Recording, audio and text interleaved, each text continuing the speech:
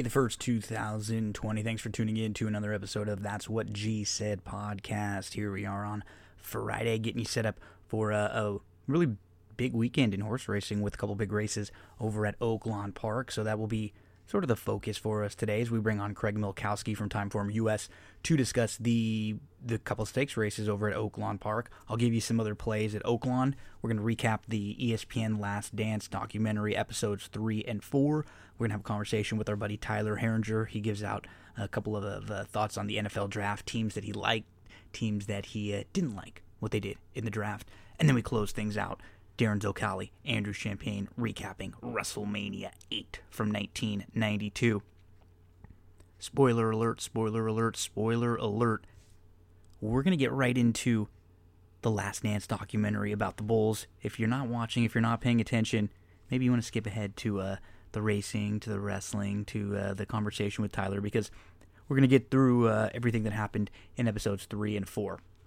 So episode 3 is a lot about Rodman, and the way this show is that, you know, it bounces back and forth, and Rodman is the guy that wants to do the dirty work. He's not worried about scoring. He is embracing the little things, and it's really interesting to see because he's doing it like nobody else that we've seen before. In 97-98, the Bulls were struggling, trying to win their third consecutive championship. We know Scottie Pippen was hurt to start the season, so he's out.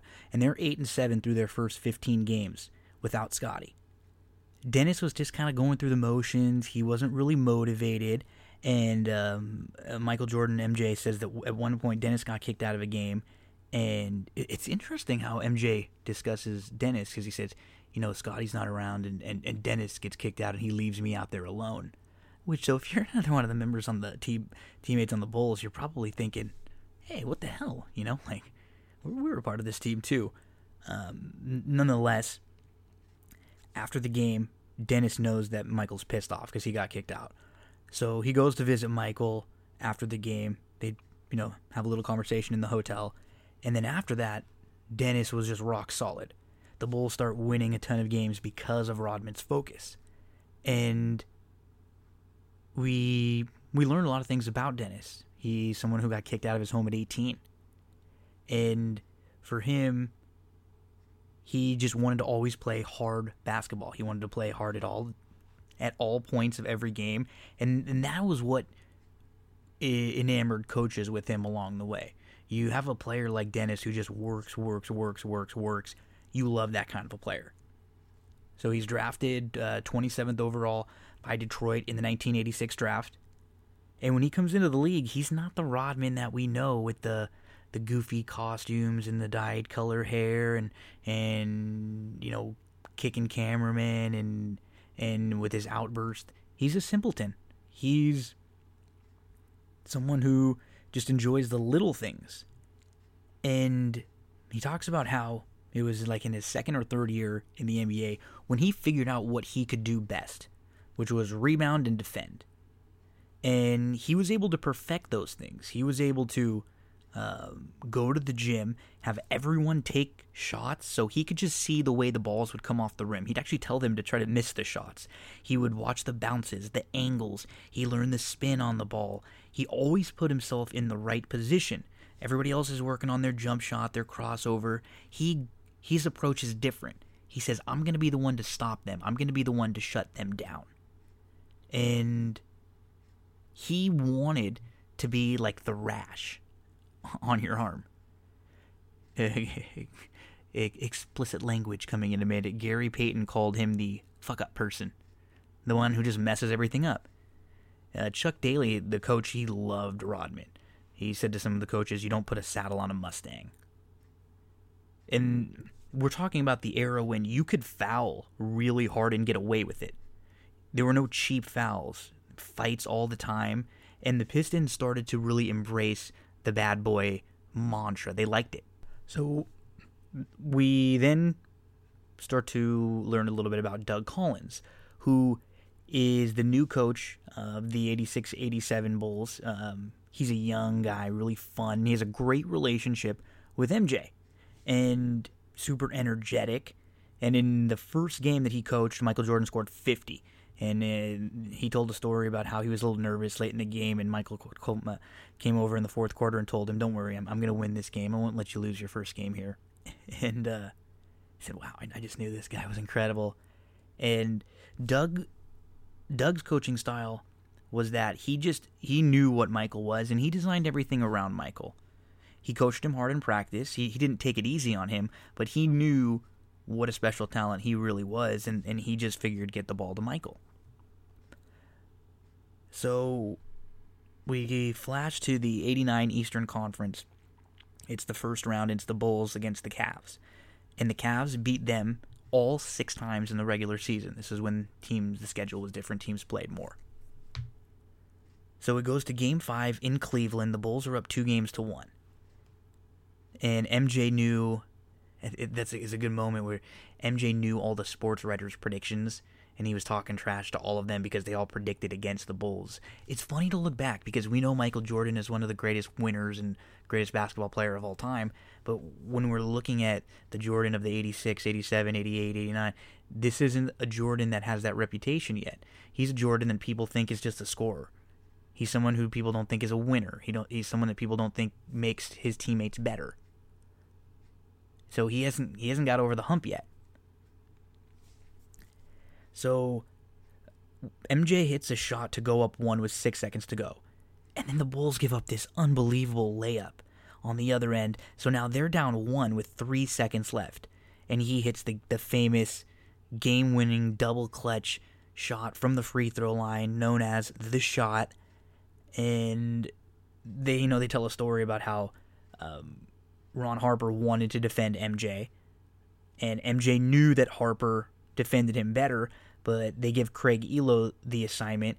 And I will say, they act like Elo didn't play defense on him. He was right up in his face. Jordan made one of the most difficult shots you'll ever see, and he did it with all the pressure in the world to win a series. Just an incredible, incredible game-winning shot. And that was, not that he hadn't had big moments, but that was one of the first big moments that it resulted in winning.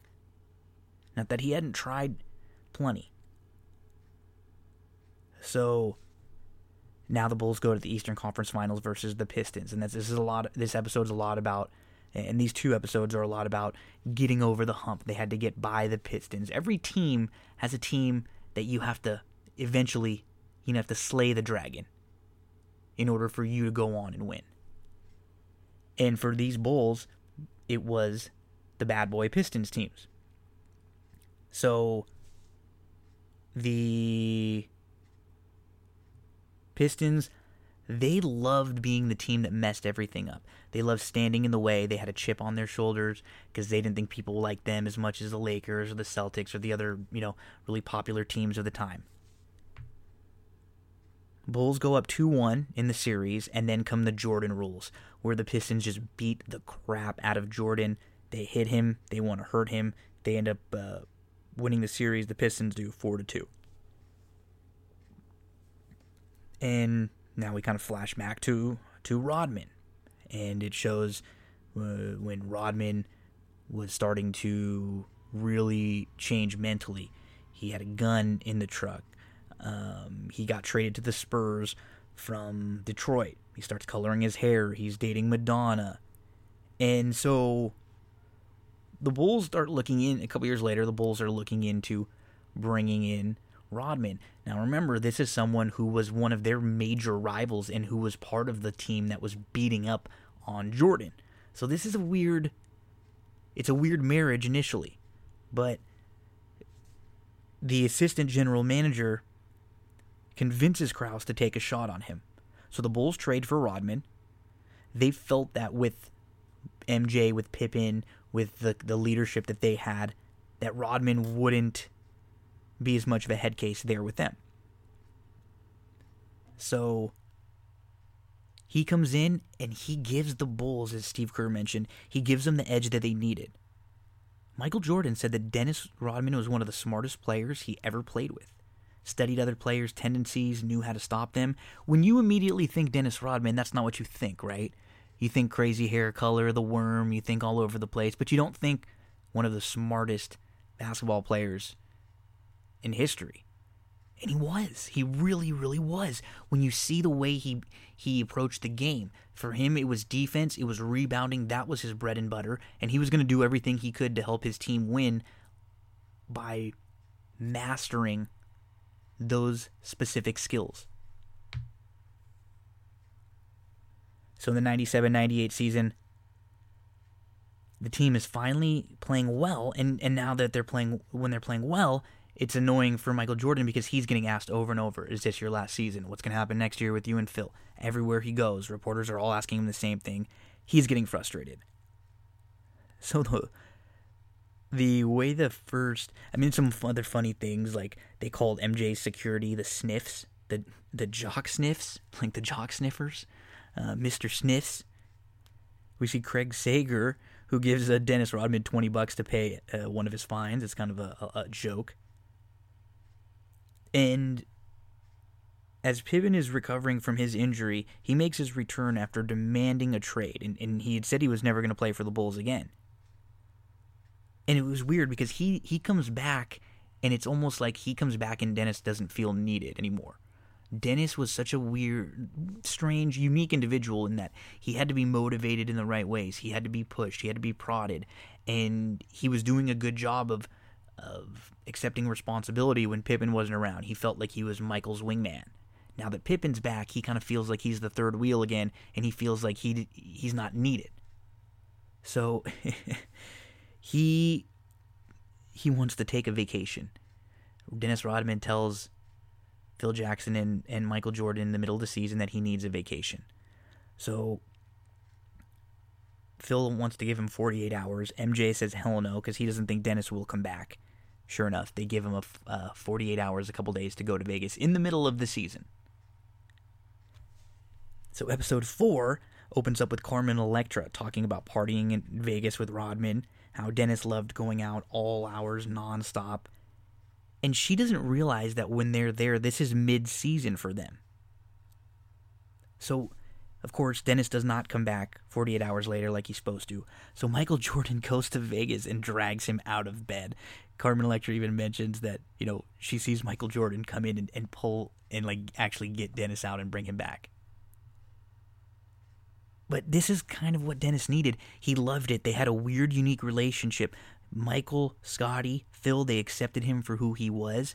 They trusted Dennis that when it came game time on the court, he was going to give them everything. He was going to help them win, and he did. And we start to learn a little bit more about Phil in episode 4. Phil and Dennis, they have a unique relationship because Phil is very spiritual. So he's into all sorts of different culture. He's a very smart guy. So he's into a lot of Native American stuff. And they had this connection. And Phil had said, Dennis, you know what? You're like what they call in the tribe a backwards walking person. You're just a different kind of guy. And he understood that Dennis needed to be treated a little bit differently. And Phil knew that because he's kind of a different kind of guy too, right? His dad was a pastor. His mother was a minister. So you get that spirituality. He was a hippie that took acid. He was just different than all the other NBA guys. And we start to, we see Phil's basketball history growing up. The way that he played, his playing style was also compared to Rodman. He wasn't, some flashy, one-on-one type player. He was just get the rebound, put it back up, bang the boards, just work really hard, outwork you. So Phil ends up going to Puerto Rico early on in his life to coach. And it's interesting in Puerto Rico. There's fires, all over the place, rocks being thrown, chicken blood poured on teams' benches. One of the mayors shot one of the officials in the leg. But Phil learned a lot there before coming to the CBA, wins the CBA title in 1984. Then the Bulls bring him in for an interview for an assistant job, and Phil comes in looking like a hippie, poorly dressed. He doesn't end up getting the job. A couple years later, Jerry Krause brings him back in to interview for an assistant job, and Krause tells him how to dress and what to say to Doug Collins, and they end up giving him the job. Krause always liked Phil, and You could tell he thought Phil was the guy early on. One other gentleman that Krause really loved was Tex Winter, who he thought was like the smartest basketball mind ever. That was the first guy that Krause hired in Chicago. And so he's thinking that he's putting together this really good coaching staff where you have like the old veteran, the wise mind, Tex Winter. You have, Doug, who's fiery, exciting, and then you have Phil, who's a little bit different, and he's kind of a young up-and-comer too. And the real key with Tex was he was all about that triangle offense. That's what they wanted to implement there in Chicago. They wanted to use the triangle offense to try to spread the ball around a little bit more because Doug was focusing so much on Michael that it seemed like they had a ceiling. They couldn't really get past that when it was just Michael. They needed to move the ball around a little bit more and play a little more as a team. So Doug Collins could feel that Phil was being groomed to be the next coach. And MJ didn't love Phil initially because this was going to be different for MJ. Doug drew up everything for him. Doug loved Michael, the team, it was all about Michael. This triangle offense was completely different. And, MJ says he didn't want Cartwright having the ball late on the clock. He's definitely an ass, We love him, but he's an ass. And Phil ends up getting the job now. Phil's the new coach. He feels that in order for them to beat the Pistons, they need everyone to contribute. So Pippen becomes, a point forward. His playmaking starts to really come out. And by the 1990 playoffs, they felt ready for Detroit. And then it's Game 7 of the Eastern Conference Finals, and Pippen has a migraine. He's seeing double. He said he's blinded. He can't get his eyesight all throughout the game. He gets taken out of the game early. You could tell Michael Jordan is not happy when he discusses the migraine game. And this was something early on that kind of ate at Scottie and the Bulls. Were they a team of winners? Michael hadn't won, and then you have someone like Scottie in a big game like this kind of wilting. It seemed like they couldn't get by Detroit. So after losing that series and that game to Detroit, nobody goes on vacation from the Bulls. They immediately all start working out. And they change the way that they approach the game. MJ puts on some weight so he can dish out the pain to Detroit. He's always doing double the amount of reps that his trainer says. He's not considered a winner yet, and he wants to win. And he starts really pushing his teammates, like more than they've ever been pushed before and more than he's ever pushed them. He's teaching them a work ethic, and he really rubs off on Scottie Pippen. And he and Pippen became really, really close. And they bonded. And there's not a whole lot of mention of Horace Grant, but the one is that Michael said that Horace was always kind of whining and bitching, and he seemed like really rattled at any time that Detroit would get under his skin. These Bulls they needed to get mentally stronger, and they realized this. So the third time is the charm. The next year in the playoffs, they end up playing the Pistons. They sweep the Pistons. And the Pistons get real chippy towards the end, but the Bulls stay calm, especially Pippen. He was steady as a rock. And the Bulls sweep the Pistons, and the Pistons walk off the court with a few seconds left in the game. They don't shake their hands. This was a big talking point. This really pissed off Michael Jordan. He felt disrespected. A lot of the Bulls felt disrespected because this is a team that had beat them up the last couple years. They never walked off the court. They always shook their hands after, and Detroit did not give them the same courtesy. Now, Detroit says that Boston did the same thing to them. We see some footage that actually kind of says similar.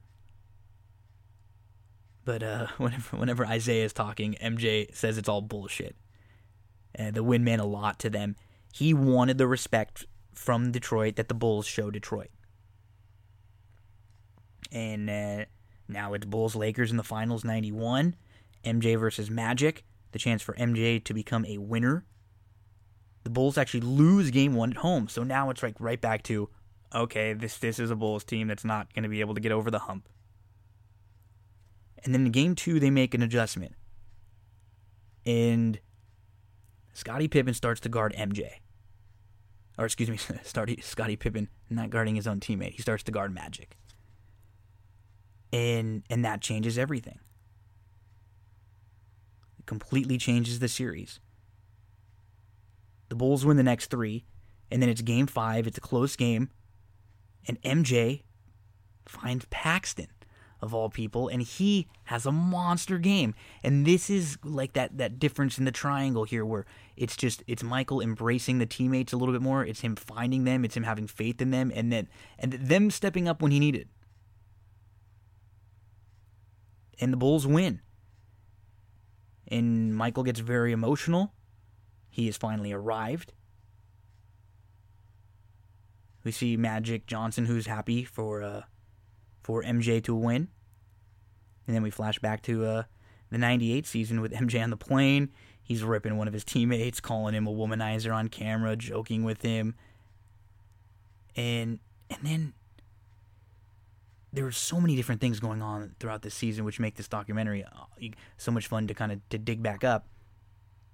In the middle of the season, right before the All-Star game, on a team that is playing really well, they've won back-to-back championships, and then for no reason, Krause just feels the need to remind everyone that Phil Jackson's not coming back. He's like, why? That's not the time and the place for the statements like that. And then so that stirs up the questions with MJ. He said he's not going to be playing unless it's Phil. And so we see the Bulls lose to the Jazz right before the All-Star break, and that's basically the end of episode 4 of The Last Dance. So we're 4 in. We're going to have each weekend, each Sunday, there's going to be 2 different episodes released. So we'll recap each one of them as they come through. So far, so good. Having a lot of fun with that one. I know an NBA fan out there is our good buddy Craig Milkowski. And we have an interview coming up with Craig Milkowski where we talk about Oaklawn Park and some of the big Saturday stakes races. So Craig from Time Forum US is going to join us. We're going to talk Oaklawn Park Saturday stakes races. Enjoy. Happy to have back a friend of the show, Craig Milkowski from Time Forum US. Craig, how's the quarantine life for you over there in Oklahoma? You had like a double. You had the quarantine and then almost a tornado scare recently. So you guys are definitely bunkered down over there. Yeah, we're kind of used to that around here. So nothing really became of it this time, which is always a good thing. We've had some scares in the past. Yeah, I guess we got to talk about weather. We don't have any sports to talk about. Right? We catch up on sports I know. Before we get into horse racing. We talk some basketball or some tennis or whatever's going on. But yeah, well, the one positive we'll say out there is that it looks like in a lot of places that there are plans already to reopen some things, some racetracks. I know some sports are trying to do it, and you know what, if everything is safe, following protocol, once there's testing, available, which it seems like that's kind of coming now for most people, I think it'll be a little bit easier to get things going. And I gotta give it up. A couple of these racetracks, like Oaklawn in particular, they've done a hell of a job, which is it's kind of weird because they were one of the ones that had that initial scare with Sean Payton and everything. But it seems like they've done pretty good in a controlled environment, and their racing has definitely benefited. We have some excellent races to talk about this weekend. Yeah, they've done a really good job there. Like you said, it was a little scary there on Rebel Weekend, and some other tracks too. Gulfstream's been plugging right along. I know they had a scare with Javier Castellano, but whatever they're doing must be working because I'm not hearing about anybody getting sick, and the racing's going, and I'm thankful to have it, and I really appreciate all the work those guys are doing. Okay, so let's jump into this weekend's races. The way it was at Oaklawn Park, this was obviously supposed to be the Kentucky Derby weekend. So what Oaklawn did is they flipped a couple of their stakes. They had a 3-year-old stakes race that they would have run a little bit later on in the meet. That was the Oaklawn Stakes, and they flipped it with the Arkansas Derby. So they made the Arkansas Derby kind of like the unofficial Kentucky Derby in a way that, since there were probably going to be a lot of horses pointing to this date, they could keep a big race on the weekend and have a lot of horses at least kind of not disrupt their schedule a whole heck of a lot. And then this race I saw you kind of tweet and talk a little bit about this. This race had 22 horses enter, but already I believe we've had like 4 that have scratched out. So now we're down to 2 fields of 9. This would have been a much better race if we could have had like the best 14 horses instead of 2 fields of 9, where we could very easily have 2 Baffert favorites win. Yeah, I mean, I think it would have been better as just one really good race, but I understand why they did it for the it makes sense. Yeah, I mean, these guys need places to run their horses, and I don't have a problem with it. I was just being a little selfish because, I mean, this would have been a fabulous 14-horse field. Absolutely. Maybe even a version of the Preakness. You know, we don't get quite as big a field for that race, but in any case, it still drew some really good horses, and I'm happy to have it, and we're looking forward to handicapping it. It's just a great card all the way through. David Aragona, who I work with, we did a podcast where we cover about 7 of these races. So if some of your listeners want to hear some thoughts on some of the other races, we even talk about the fantasy on Friday. Have a listen at that. But that's it. Let's dive into these. Yeah, there's some good maiden specials and some allowance races earlier on in the card that have drawn some very nice quality horses. And we're not going to have to go far in race 11 to talk about, I guess the horse that many people think has been the most talented 3-year-old that they've seen so far this year. And it's a horse who has not faced Stakes Company yet. He will be doing so for the first time. And he definitely looked like he caught the easier of the 2 divisions of this Arkansas Derby when it split. And then to make it, I guess, even a little bit easier, I thought one of the horses in here that could at least make things difficult on him from an early speed standpoint was Shooter Shoot. And now the word is that Shooter Shoot and Wrecking Crew both will be scratched out of this race. So it looks like it's just going to be a field of 9 now. And we have Charlatan, who has a couple monster races, a couple monster figures. I mean, we haven't really even seen this horse scratch the surface of what he has, but do you think it's just about him and then maybe trying to hook some horses up underneath, or can you see horses that could beat him in here? I'm not going to try to beat him personally. I posted a list on Twitter of the top 10 time form U.S. speed figures for 3-year-olds this year, and he was the top 2 places. And like you said, he hasn't even been in a stakes race. That's not something we're normally going to see.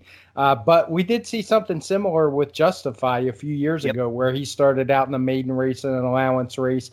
Now, I'm not saying this horse is as good as him, but he's certainly really talented. As you said, he drew the much, just not a lot of depth to this division. He draws the rail. He's lone speed. So he's not a horse I'm looking to beat. I think you'll be lucky if you bet him and he wins to get $3. I imagine he's going to be in that 1 to 2 range. And from a betting standpoint, I don't bet those kind of horses personally. So I took a look at some others, looking for some exacta value, maybe trifecta value. And the only one, I'm not a big fan of the second choice on the morning line, Gouverneur Morris. I mean, he's a decent enough horse. Ran an okay 4th behind Tiz the Law in the Florida Derby last time. But the horse that really interests me in those underneath spots is Basin. He's a Steve Asmussen trained horse. He had just a brutal trip last time out. And his trip the first time wasn't all that great either, his first time back from the layoff. So he's one I think is probably sitting on a big race. Maybe if I was making a pick 4 or pick 5, I might throw him in as a C. But I just can't see anyone else in this field personally. Yeah, for me, as I was wanting to, because like I always want to try to zig when everyone zags and go the opposite way. And I was like, when I was looking through Shooter Shoot's races, I'm thinking, okay, maybe this horse actually broke on top of Charlatan when they raced each other. So he got in front of him first jump, and then kind of Charlatan, like a couple strides later, was in front. I was hoping Shooter Shoot could at least press him, and now I'm just because I was with you. I really wanted to make a big case for Basin to win this race. And now the way that I'm seeing it shape up, it's like somebody's going to really have to go after Charlatan, or he's going to have to stumble from the rail or get himself in trouble. And that's just hard to project. It's like, I'm not necessarily always projecting a horse like this that's just going to have to take a couple steps like way backwards. So for me, Basin's the absolute other horse. I guess if you're looking for, another price horse, like an underneath to hook some up with, I'm okay with Crypto Cash, with giving him another shot at, bottom of your tries if you're playing Charlatan Basin and you're looking for some, some value underneath. He got the race off the bench out of the way last time out. He was chasing a horse who ended up being Lone Speed, and I didn't mind his race on the dirt back at Ellis going long. So I think he might be able to just kind of flop into the bottom of the exotics if you're looking for a price. So I'm with you though. It's just we want to try to beat horses that are really short prices, but sometimes you just got to say it's not worth trying to beat them. And I don't think you're going to be able to with the way this race shapes up in the 11th race, that first of the Arkansas Derbies.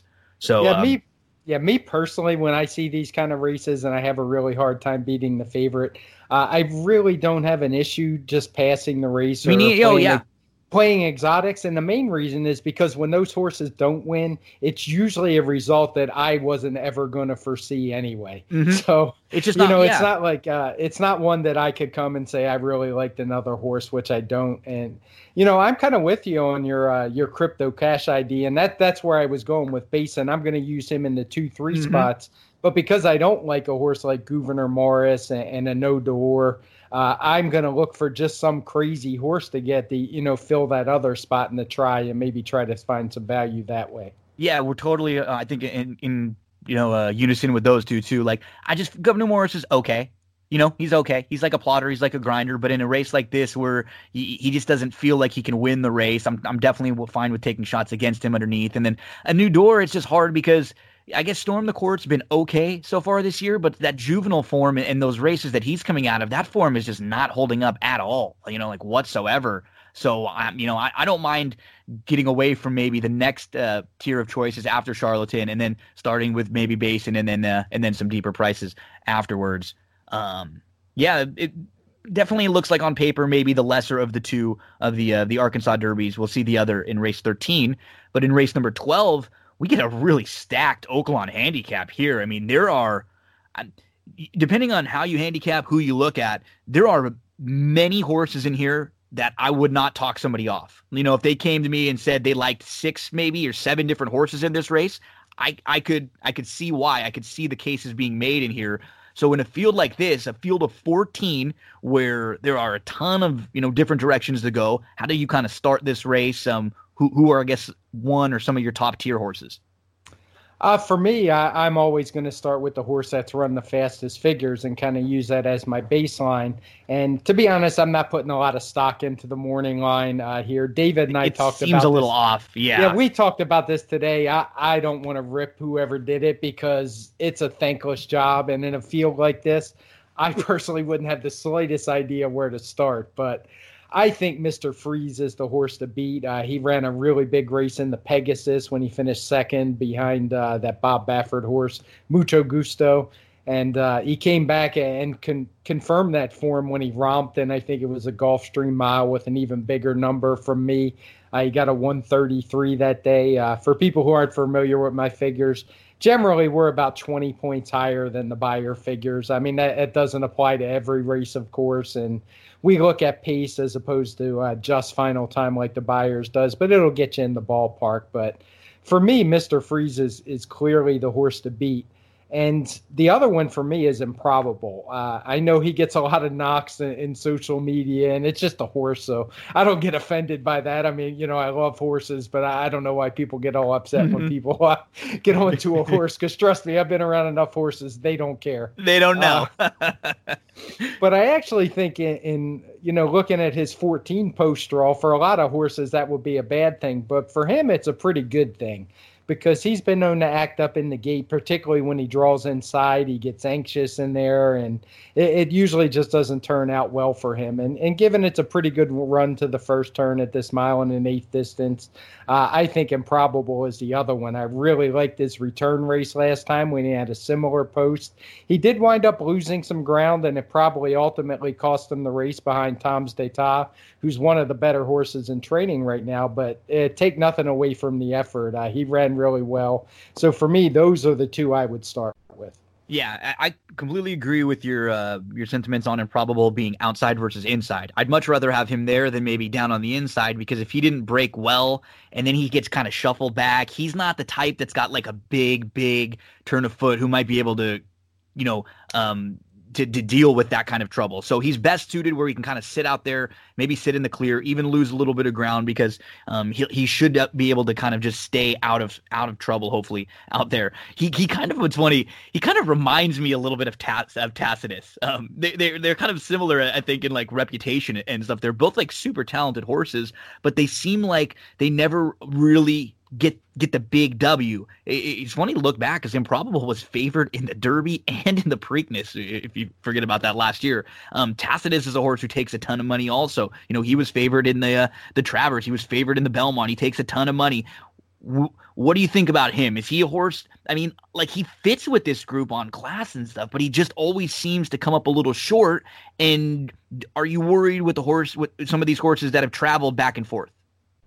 The travel doesn't bother me, but I can tell you now, I mentioned this earlier today, I filed for divorce from Tacitus a few starts ago. He just burned me a few times. Yep. I made excuses for him, and it didn't work out. And sometimes you just got to cut bait and move on. He can certainly win this race. He's a talented race horse. He runs a lot of fast figures. But for whatever reason, he just doesn't seem to get the job done. He's still, he's only a 4-year-old. Horses generally are still improving at this point when they're still in training, probably all the way up to and into their 5-year-old season. So I wouldn't write him off as a racehorse, but as a betting option for me until he shows me different, I'm not going to bite on him. And frankly, I have that kind of opinion about a lot of the horses in here. Combatants won. He's actually the morning line favorite. I don't see any way he takes more money than Improbable, for example. I'd probably reverse those two morning lines and be close.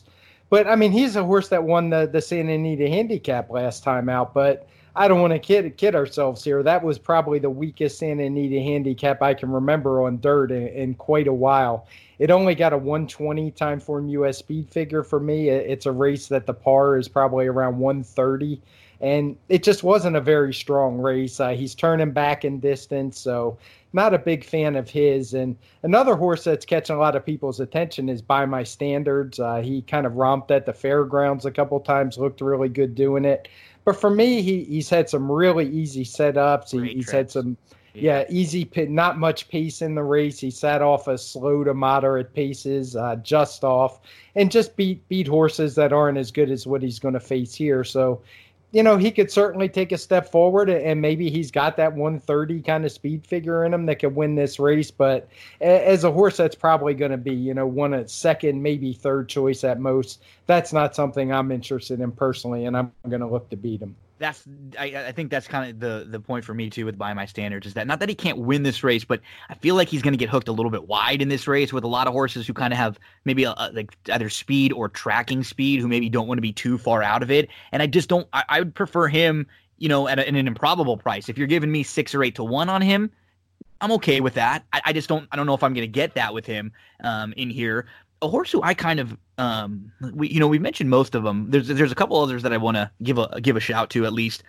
Warrior's Charge is a cool horse. He doesn't do a whole lot wrong. I just don't know if this race shapes up for him very well. With Mr. Freeze and with some other speeds in here, but he's definitely like I like seeing horses like this. We don't see a whole lot of horses just use their speed and go anymore. And so it's nice, kind of refreshing to see an older horse like this, Warrior's Charge, whose really only poor race ever was in the Preakness, and he didn't even run poor that day. It was just the day that he didn't hit the board. I kind of like Trophy Chaser as a horse who's coming into his own and maybe can sit a bit. And then what about a horse like Night Ops, who has been good locally? Do either one of those horses at a price, can you make a case or throw them into some of your exotics? Sure. I mean, like you said, these are all good horses in here for the most part. Trophy Chaser is a horse Dave and I have talked about a lot of times. He ran a huge race 2 back when he won that allowance. We both loved him when he shipped to Tampa, but he wound up only being 2 to 1. So he didn't get a whole lot of money for your value that day. But he's one. I'm a big Warrior's Charge fan. I love this horse last year. He romped on, I think it was Oklahoma Derby Day last year.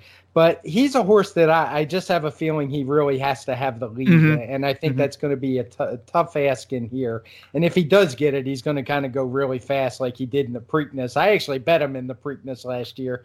He ran well, but it was just a better field. The pace was hot. But that's the race that kind of gives me pause with him. He's had a couple of really easy preps this year. He skipped some spots where he probably would have been the favorite to point to this one. So, he could win, but it's going to be a tough deal for him. He's a local horse.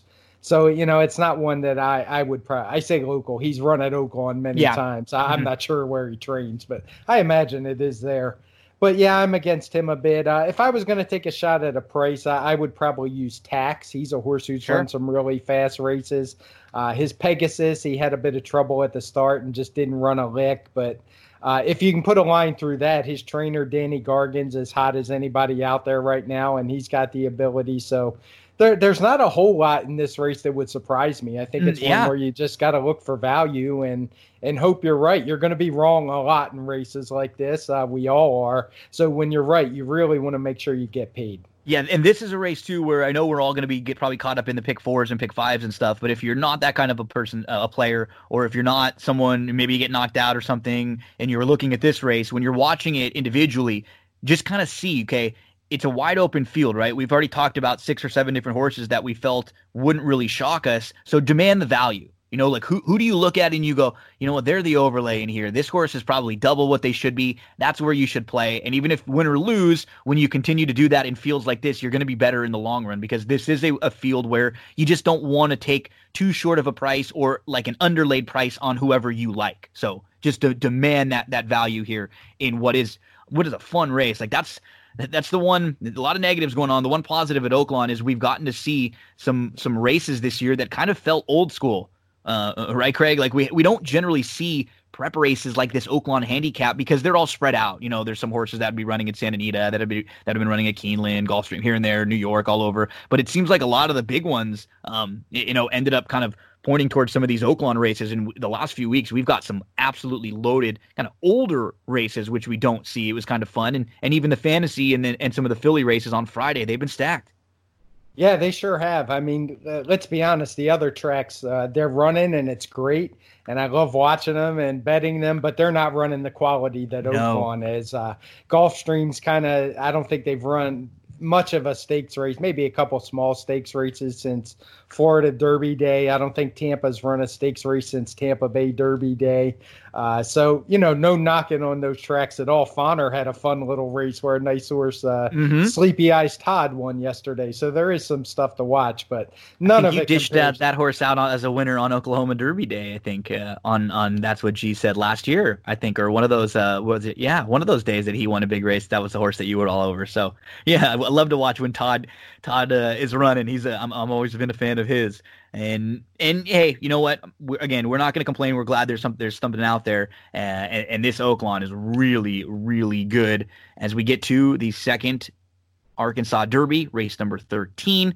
So this is the one where I guess you kind of start with Nadal, who's the other very strong Baffert. He's undefeated. His Rebel win was, visually it's impressive. It's been he's kind of become a polarizing horse because a lot of folks don't really like him, don't seem to think he's very good. And a lot of some of the figures, the sheets and things like that don't say that he's a monster or anything. He's and I like him quite a bit. I think he's a really talented horse. I'm just a little worried, that he may be kind of one-dimensional. And I guess getting off the rail a bit, we'll be able to see if he can sit if he has to, but he's probably the quickest in here. I guess, so where do you stand on Nadal? Well, first off, I can't be a fan of the horse because, I'm a huge Novak Djokovic Yes, exactly. Fan. Yeah. So right away, it's already a bad taste in your mouth, Right. But no, nothing against the horse, but he's never going to be my favorite. But I'm in your camp. I think he's really talented.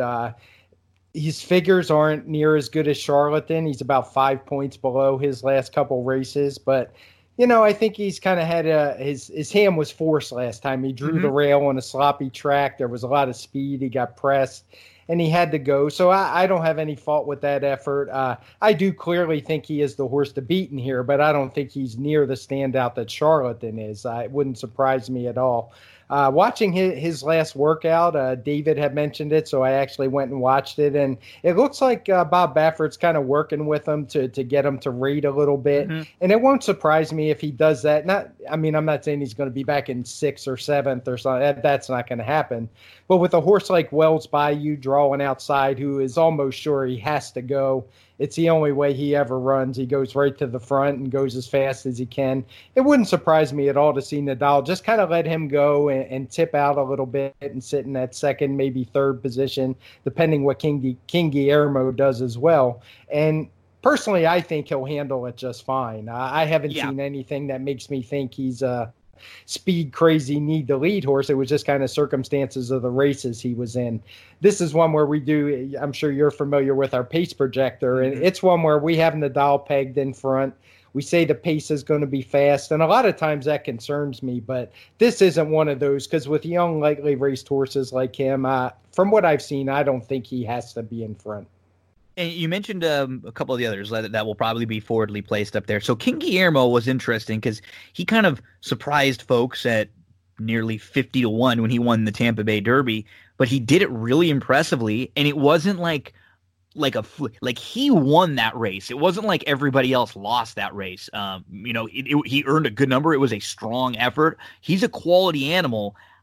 I just still I still have some reservations on him though. Like I'm not quite sure if I want to use him at where he's pegged price wise in here. I'd like maybe to get a little bit more, but where do you stand with him?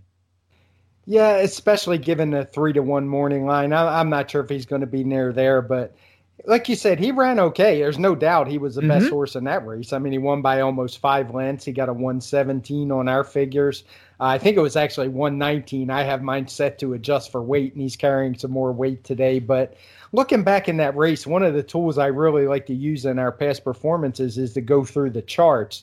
And you can click on it, and you can scroll through all the horses past and prior races. And I just don't think that was a very strong race at all. So, yeah, he won easy, but he wasn't beating a whole lot in there. There's been like 5 runbacks from that race, and I think the best any horse has done is a not even a good third place finish. Now, granted, the runner-up and the third place horses haven't run back, but I just don't think it was a strong race. He's stepping way up in competition, and at what's going to be a probably short price, he's not for me. And I could say the same about Wells Bayou as well. I was all over. I loved him last time. But I just think this spot's going to be a lot tougher. He's going to have to work a lot harder to get the lead. He's actually turning back in distance, which you don't see much often this time of year for 3-year-olds, because they did that new experiment with the Louisiana Derby going a mile and 3/16. I say experiment. I imagine they'll keep it there, but he's just a couple of these. I think he only ran a 115 that day on an easy lead, which I don't think he's going to get. He may get the lead, but it's not going to be easy. So I'm against him. There's a couple others that kind of caught my eye a little bit more. I'm going to use Silver Prospector. I think he had an excuse last time. It wasn't, when you watch the race, it doesn't completely explain away how poorly he ran. I think some of it had to do with the track surface, and he just wasn't himself that day. But he had run really well the time before that, and I'm going to give him a shot to get back to it. And the other one that interests me is Farmington Road. Yes. He's a horse who definitely does not have the figures that Nadal has. He's still a cup below, but he has literally improved his speed figure in every single one of his starts. I expect him to do the same. The added distance isn't going to hurt at all, and I really liked his racing at Oaklawn Stakes last time. He looked like he was going to win. He should have won, really, had he run straight the last 50 yards, but he was kind of goofing around. He was a little green. Yep, he was a little green. He was, but being by Quality Road, I think the extra distance isn't going to prove any It's the same distance, but he should handle the distance just fine, and I look for him to run a faster race. Yeah, I think we're in some trouble because we're in very solid agreement, I think, in this one. Like, I have complete respect for Nadal. I'm willing to kind of go away from King Guillermo in here. But for me, the next horses I would be looking at would be Silver Prospector, Farmington Road, and then the one that you didn't mention that I'm curious on him is Tyshawn. I think there's a little something there. I don't know if he's good enough to win this race. He wasn't far behind Farmington Road a couple lengths, and he made this big move. I like that he showed he can sit a little bit. He just moved a little too early, going a mile and an eighth. You're obviously going to get Rosario leaving for Nadal, which doesn't bother me a whole lot.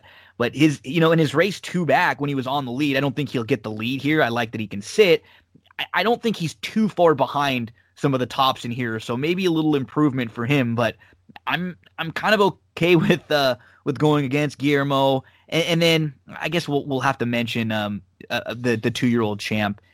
He hasn't been as bad as some of the others that were good at 2 and then have come back and not run well at all, stormed the court. His races were okay. Actually, he was, kind of chasing and pressing Authentic as best that he could last time out. But he just, I don't think even if he steps forward in here, he's probably good enough to beat, at least a few. Yeah, I don't have any real knocks on Storm the Court. I just have trouble seeing him beat Nadal. I don't think he's fast enough. As you said, that Juvenile has turned out to be pretty much an eyesore. Now, as you mentioned, he hasn't run terrible this year. His return in the San Vicente, he ran pretty well, made a nice move, beat by Nadal. That race against Authentic, who's the one Baffert horse who didn't make the trip here, who's up there, was a very strong race. Honor AP was second.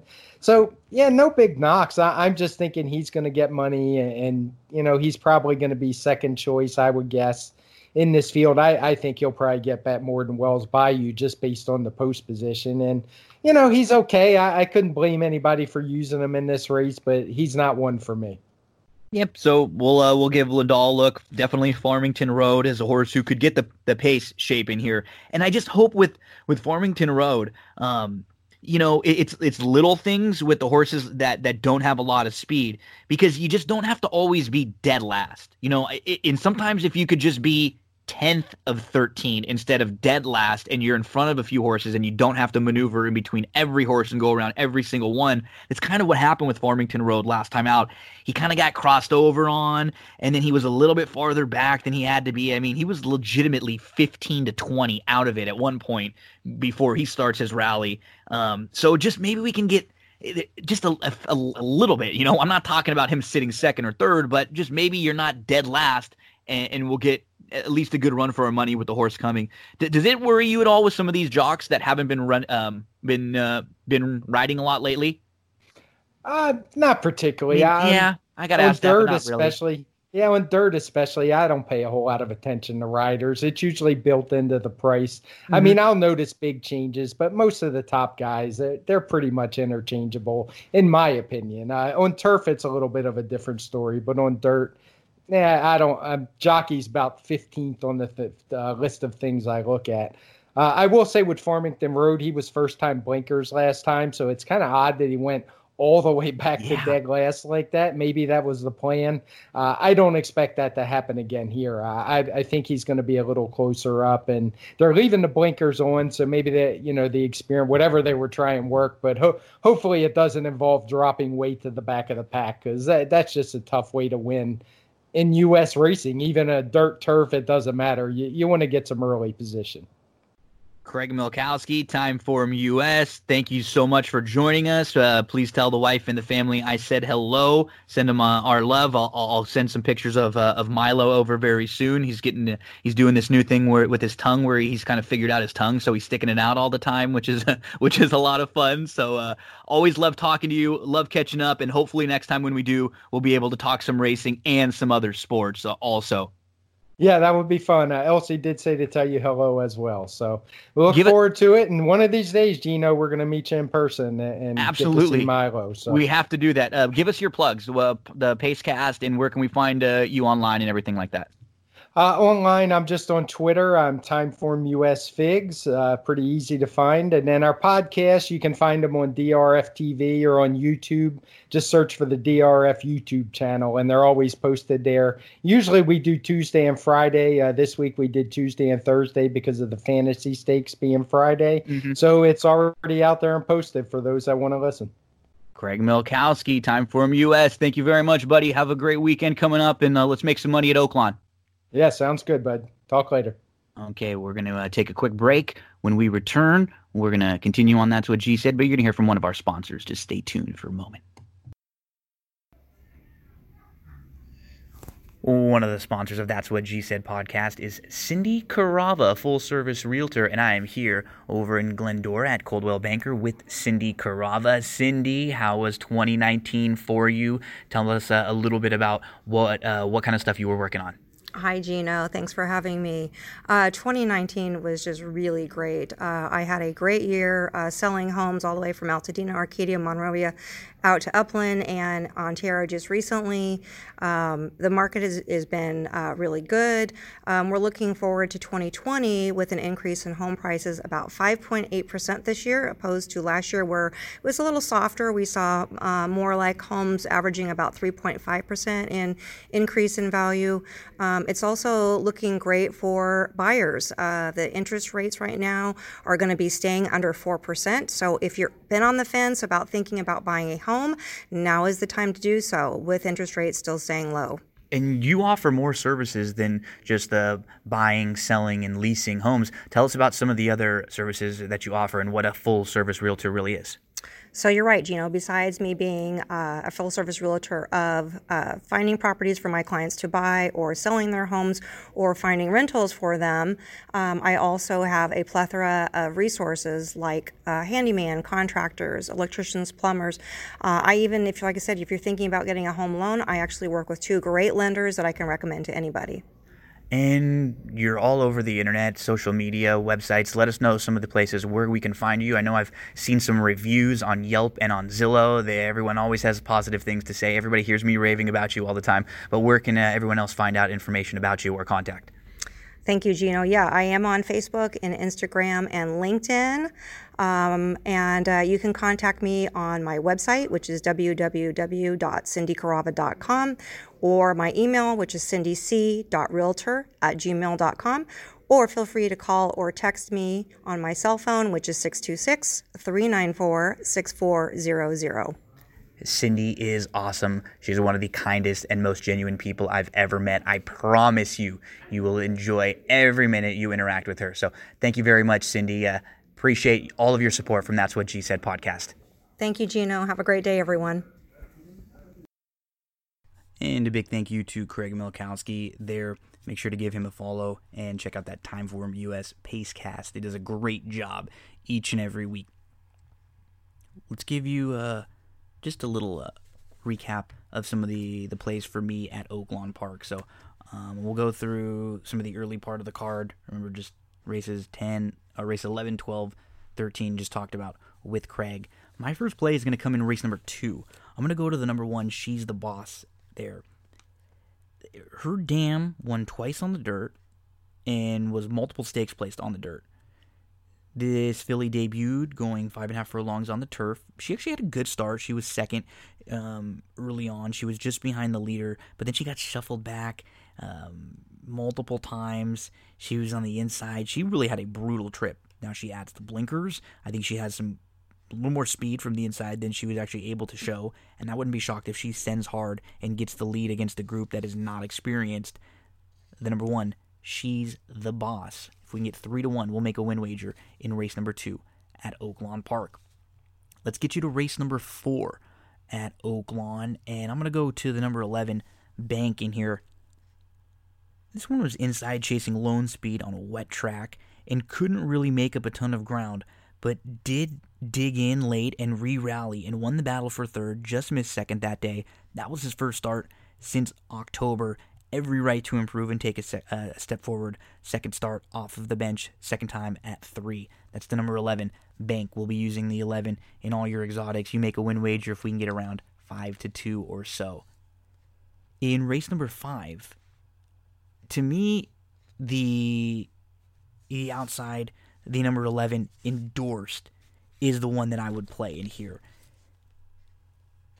He's coming off of a 5th place finish in the Big Cap. He wasn't beaten a whole heck of a lot. I thought he actually ran pretty well, and that was his second start off of a long layoff. He broke out a bit, but he sat a fine trip, but he somehow ends up last 4 wide going into the turn. He's asked for a run, but he has to go 6 wide at the top of the lane, so then he ends up flattening out a little bit. He just misses 4th, and he outfinished 235, and then 235 came back to win a race very similar to this at Oaklawn Park on April the 19th. I think Endurance is going to be really, really tough in here. So if you want to play any kind of early exotics, or this may be a horse to single in on, to me he feels like he should be a much, much shorter price. And I think if anything over like 2-1 or so, that's value. In race number 6, it'll be the next play for us. It's the number 7 Ring of Fire. There's just no speed in here. He's going to stretch out from 6 furlongs. He broke right on top going 6 furlongs. Then he sits second. He's just to the outside of the leader. He's asked for some run in between horses, and it was a fine third. The dam of this one is a 6-time winner and earned over $640,000, is a multiple graded stakes winner going long. He should stretch out fine. He just hooks a field with no other early speed. That is the number 7, Ring of Fire. We'll make a win wager on him if we get anything around 5-1. So races 7 and 8, I think, are kind of obvious. Won't talk about them a whole lot. To me, the favorites, the short price horses, look to be tough in there. But we get to race number 9. And the 8, Lord Guinness, was a horse that I gave a long shot look to in the Oaklawn Mile. And I think we just get a wet track, and you can make a legitimate excuse and put a line right through that. If he runs back to the February race at Golden Gate, to the last time we saw him on the dirt going long at Santa Anita, he is a legitimate upper allowance horse. This is a great spot for him. He fits really nicely with these. That's Lord Guinness, the number 8, at a price. And make sure to use him with the number 7, Rotation, who I have 0 knocks on and makes a ton of sense in here too. Grade 3 winner, 2 starts back. Might have needed the last start in the slop a little bit. Moved to the lead, gets a little tired late. So we'll use the 8 with the 7 there. Lord Guinness, if we can get around 8-1, we'll make a win wager on him. Make sure to use with Rotation. In race number 10, the 12, Background is where I'm going to wind up. I do respect Spanish Kingdom. I do respect Candy Tycoon. I think with Prodigious Bay, with Rushy in the race, there's going to be a good amount of speed in here. We know Ginobili is going to be sent on the stretch out. This could set up really nicely for Background. He tried the Oaklawn Stakes last time out. That was just way too tough of a group, okay? And he gets, in the slop. Not easy always to make up a ton of ground there. Easy excuse. Let's go back to March the 14th. He hopped at the start. He's 7th. He's about 7 off. He makes a huge, big 4-wide move. And the top 2 were just long gone that day. Tyshawn was cruising on the front end. We're going to see him later with a legitimate shot in one of the Arkansas Derby races. The number 12, Background. If we can get anything around, 10-1, that seems about fair. 8's probably about as low as we want to go. The 11th, that Arkansas Derby. For me, it's Basin, it's Charlatan, and then as the price maybe to use in some of the exotics, it's the number 10, Crypto Cash. In that 12th race, wow, this is a spread out race. I mean, to me, I'm using as many as you can afford to use, but keep in mind, Trophy Chaser will be my top selection there in race number 12. And then in race number 13, a lot of respect for Nadal. I think he's going to be very, very tough in here to beat. The other ones that I would include with Nadal, the 9 Tyshawn, the 10 Farmington Road, and perhaps Silver Prospector. And then to close things out in race number 14, if you're playing any kind of exotics, I would have the 10 on top. And that's Wild About You. He has multiple wins at 1.5 miles. He's won at 1 3/4 miles. And in his race on April the 16th, he actually had a really good start, but he didn't go on with it. He ends up taking back. He didn't have to take so far back to where he's 15 lengths out of it, and he keeps to the inside. He closed pretty well. It's better than it looks on paper. Now he stretches out, and this is just a pure distance horse. Let's put the 10 on top. Wild About You. I thought the 1 Dangerfield should be able to save ground from the inside and have every opportunity if good enough. Don't be shocked if he's really close or right on the lead in here. The 4 Magic Vow. No real knocks on him or Carlos 6s. I think both of them make a lot of sense. If you want to go a little deeper, She Might Tell. So if in some of your late exotics, depending on how you're playing, throw Basin in your pick fours along with Charlatan, unless you want a single. A lot of people will be spreading out in the 12th. In the 13th, I like Farmington Road and Tyshawn along with Nadal. I would have 110, maybe 4 or 5 in the last race. And so here are the key horses to use throughout the card. Second race, the number 1, She's the Boss. Fourth race, the number 11, Bank. Fifth, the number 11, Endorsed. Sixth, the number 7, Ring of Fire. Ninth, the number 8, Lord Guinness with the 7 rotation. 10th race, the number 12, Background. 11th, the 11, Basin. 12th, the 2, Trophy Chaser. And 14th, the number 10, Wild About You. Best of luck in closing day at Oaklawn Park, Saturday, May the 2nd. Let's get you to an interview with Tyler Herringer, good friend of the show, someone I've known for a long time. We talk a little bit about the NFL draft and a little bit about Sarah Candle Company. Enjoy this interview with Tyler. Very happy to welcome back the head honcho over at Sarah Candle Company, my good friend I've known since I think 5 years old, Tyler Herringer. Tyler, buddy, thanks for coming back. It's a weird time in the world. How's quarantine life treating you? Quarantine life is tough. I thought by now, the Dodgers would be 8 games in first place. God, it's like a month. It would have been a month in on this weekend already. Yeah. And we'd be watching some NBA playoffs coming up here soon. The Kentucky Derby would be this weekend. It's just the first weekend in May is usually really fun times and enjoyable to look forward to. Now You're a hockey fan, right? Day of the week hockey playoffs too. I don't know if you've seen I've seen them on like one local news station in I think it's Ohio or somewhere. They have a segment on each of their shows where it's like, what day of the week is it? And it just goes to the person and he just goes, Tuesday. And that's like it. Yeah. It's just because nobody knows what's going on. But I will say, just about a few hours before we are recording this on Wednesday at around 5 o'clock Pacific time or so, I've seen,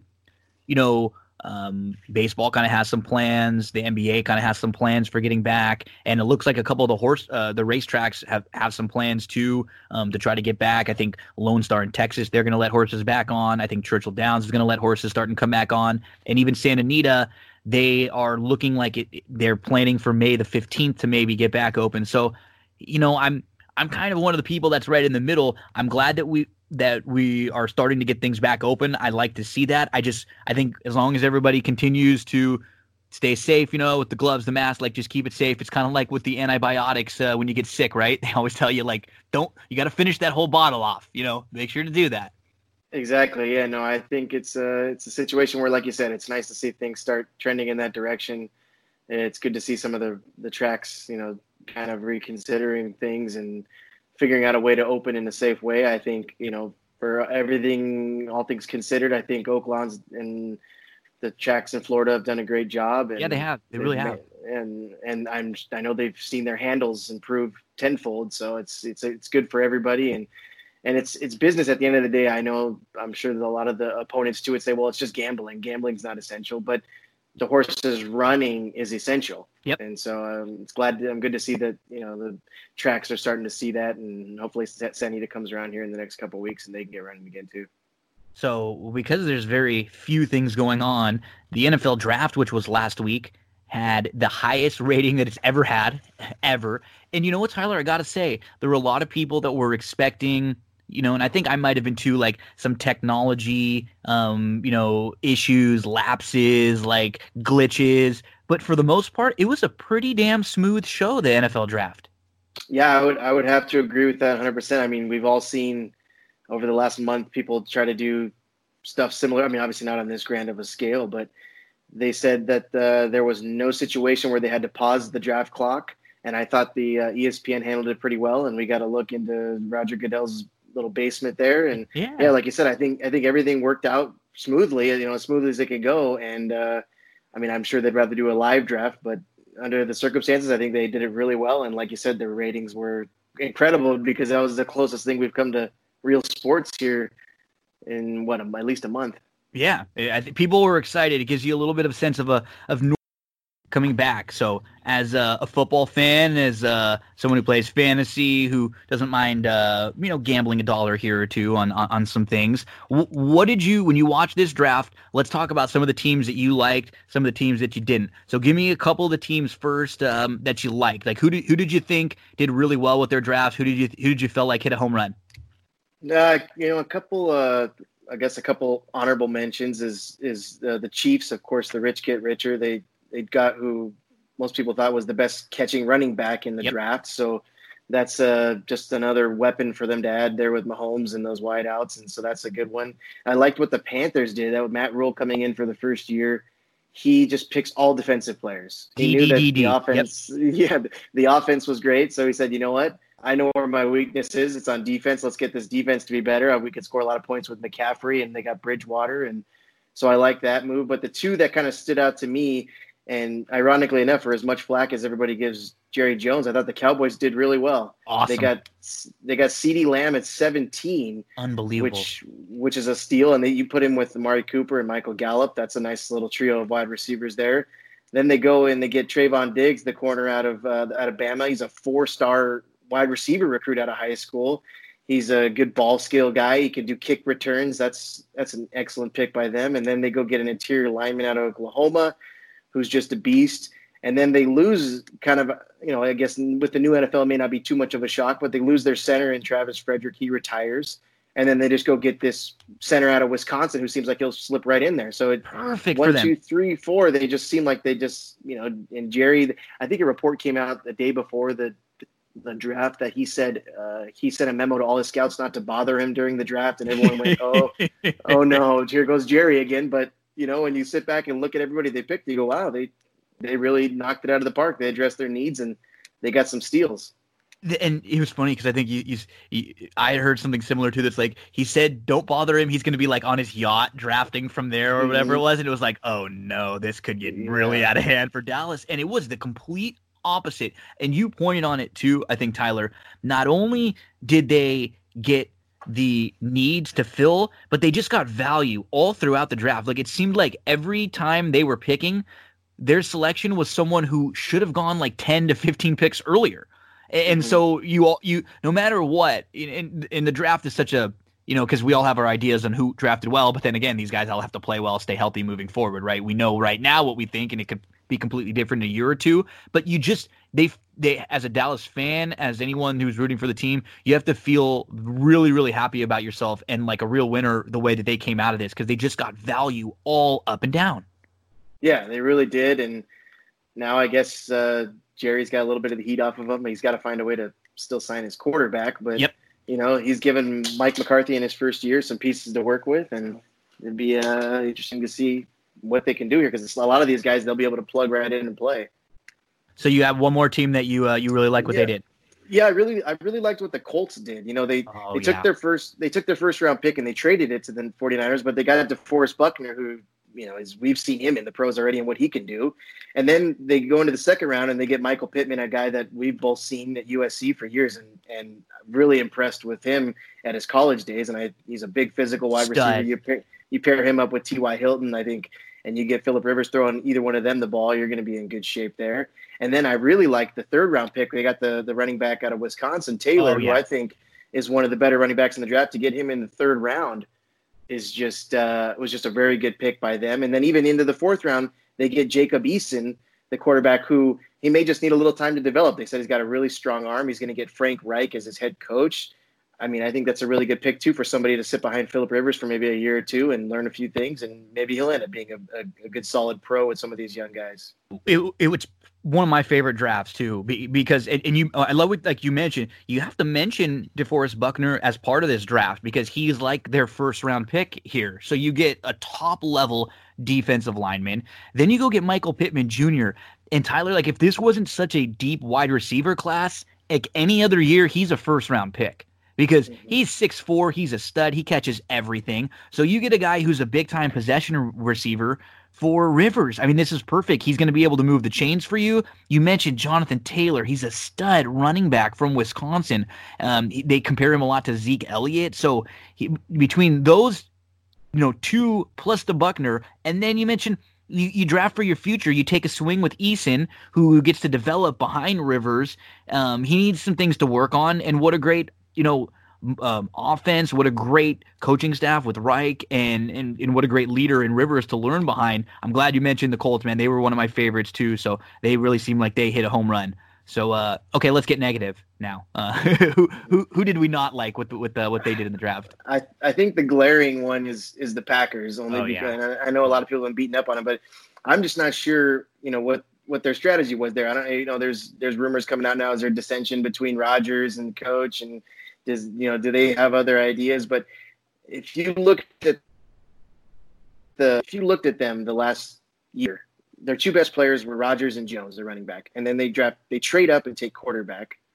And then they draft A.J. Dillon in the second round. And it's like, you would think they would get some more protection for Rodgers or some more weapons or maybe shore up their defense. But it seemed like they drafted the two positions that they didn't really need. From the complete opposite of the team that we just talked about with Indy, like Indy looked like their first few players, at least their first 3 picks, and then you add Buckner into that, they're all guys that I think they're expecting to step right in and be major contributors right away to their team. And then you look at Green Bay, and it's like they were a team that was in the Final Four. I mean, they weren't that far off. You look at them and their roster, and you go, we need some wide receiver help. We probably have a couple holes to fill in a little bit here, maybe on the offensive line, something like that. And instead, they take a backup quarterback, what's probably going to be their third string running back, and someone who wasn't even like, if they took a running back that fell at that point and they're like, hey, this was just someone who was like too good for us to pass up on here, that's fine. But Dillon wasn't even a really highly projected running back in this class. So not only did they take a weird position, but they reached for the pick at the position also. And then they get a couple, offensive linemen in the 6th round that they probably won't even be starting right away. I was reading something that said, 6 of their first 7 players on offense might not even play this year. Like, that just doesn't seem like it fits with a team that's got a veteran quarterback and is ready to win right now. Yeah, exactly. That's more where it's going. It's like if you're a team like the Colts, where maybe you think you're close and they fill out all their needs and say, here we are, we're instantly in contenders. And then you have the Packers, like you said, who are right there. And Rodgers he's 35 years old. I mean, he's been the best for a while, but he's only got so many years left. You think you want to just make one last push, try to get him another Super Bowl, and then they draft a bunch of backups, it seems, and they reach for some guys, like I said, even in the second round, A.J. Dillon. The Colts got Taylor in the 3rd round, and who knows? They still got to play the game, still got to get on the field, but it seemed like that, they could have made some better picks there, and who knows? Maybe they're looking at different information than the rest of us, but it just didn't seem like they were quite in sync with their expectations and what they needed. And who else did you not like? Everyone's bashing on the Eagles. They kind of did the same sort of thing where they picked Jalen Hurts, and as another team that's close to winning, you think they would pick some immediate impact players, and like the Chiefs. The Chiefs said, hey, you know what? Let's get this good running back here at the end of round 1 and make ourselves even better at coming off of the best season you could have. But then the Eagles go and they take Jalen Hurts, and it's like, okay, are they not all in on Wentz? Are they, what's their plan there? And so they were kind of in the same class to me as the Packers, but the Raiders, I was kind of confused on. You can make, I guess, the argument on Ruggs. Most people had him as the 3rd best wide receiver. They took him first, but we know the Raiders love speed. But then they traded up and took a corner out of Ohio State, Damon Arnett, and by all accounts, he graded out as an average, maybe low 2nd round, high 3rd round at best. And you trade up for him. Yeah, and it was like a weird, even if you thought you really liked him, hey, we're really high on this guy, we're higher on him than everybody else, you could have got him much later. And then they traded up, to make matters almost worse. And then in the 3rd round, they took the linebacker out of Clemson, who most people had as a 6th rounder. And so it's, they're doing more of the reaching too. And you're wondering, in the division where the Chiefs are the Chiefs, the Chargers had a pretty good draft, the Broncos had a pretty good draft. You got to be worried here going into your first year at the new stadium.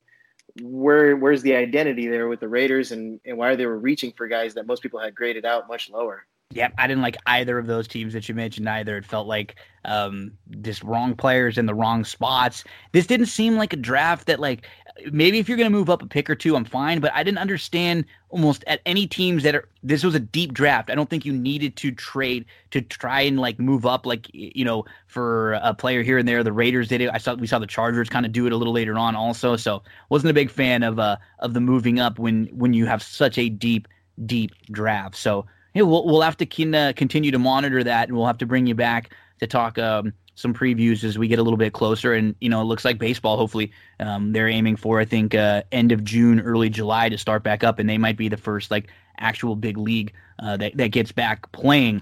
So let's get to, before we send you home, let's talk a little bit about Sarah Candle Company. What's been new with Sarah Candles? How have things been going? I mean, this seems like a great time for the candles because everybody's sitting in their homes. Everybody stinks. Right? Like, you know, their houses smell a little bit more. People are trying to cook weird things, so you're going to get some of that weird food smell in the house. What's new over with Sarah Candle Company? Yeah, it's starting to get warm out here on the West Coast. The kids are all home from school. The pets are inside. So yeah, sweat. Yeah, there you go. Yeah, we've seen we've seen a pretty good increase here in the sales over the last month or so, and people are liking the candles. And again, it's an all natural. If you're going to be sitting inside all day, you want to make sure you're burning something that's, it's good and healthy for you and healthy for your family. And so we decided, for Mother's Day and just, to help people out here during these times, we're going to do, we're doing a promotion it's an automatic promotion. You don't have to enter any code. You don't have to do any special offer. If you buy one candle of any size, you're going to get the next candle 33% off. So it's an easy way. It's automatically on the website. You don't have, there's no secrets, there's no tricks, there's no codes. You just go to the website, sarahcandles.com. You buy a candle, the next candle is 33% off. So you'll be able to get two candles of the two smallest candles. You'll be able to get two of them, and you won't have to break the bank or anything like that. Even if you want to get the two of the large ones, boom, 33% off. You want to get one large, one small, no problem. So we're doing that all the way through Mother's Day. If you want to, you might not be able to see your mom on Mother's Day. You might be stuck in quarantine. Send her a couple candles. She might like that more than a bunch of flowers. The candles are going to last you for at least 20 hours each. You can get her a couple candles, and that'll cheer her up and keep the house smelling nice. And we're just hoping to try to get these into as many houses as possible and get a little bit of cheer here and during these times when everybody's stuck inside. Okay, I'm a huge fan. My favorite personally is the Fresh Roses one.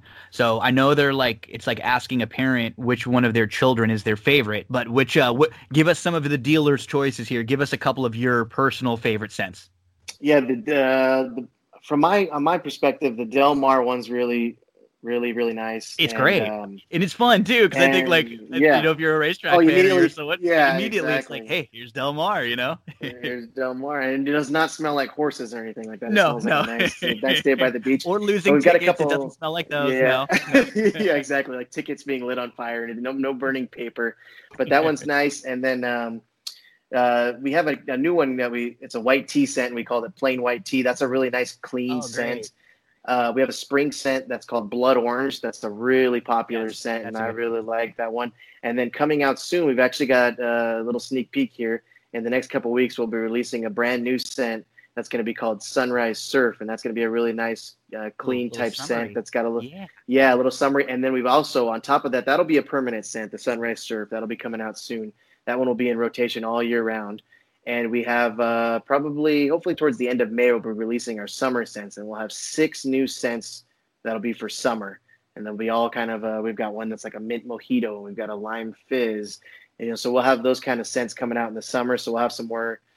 We have the spring scents on sale now. We'll keep those up, and then we'll be adding the summer scents. So probably in the next month or so, you can expect about 7 or 8 new ones. Oh, we look forward to that. We'll be releasing all those information here on That's What G Said. Every time you got new stuff out, new deals, new candles out there, we're gonna let the folks know because man, these are my favorite candles by far. I mean, I've been a candle person forever. These ones are awesome. They smell amazing, and they're better for you. It's just like you can just, I don't know. It sounds weird, but you can kind of just tell when you're breathing them in. Like when you're in there, it's just like it feels good. It feels natural. Feels smooth. It kind of feels like the air that we're breathing in now. How we've lost a lot of that pollution out here in LA because there's not as many cars out and about. So Tyler, my man, anytime you want to come back here and talk some sports, anytime you have any new information for Sarah Candle Company, you just let us know, and we'll bring you on back and we'll chat. It's always fun to catch up with you.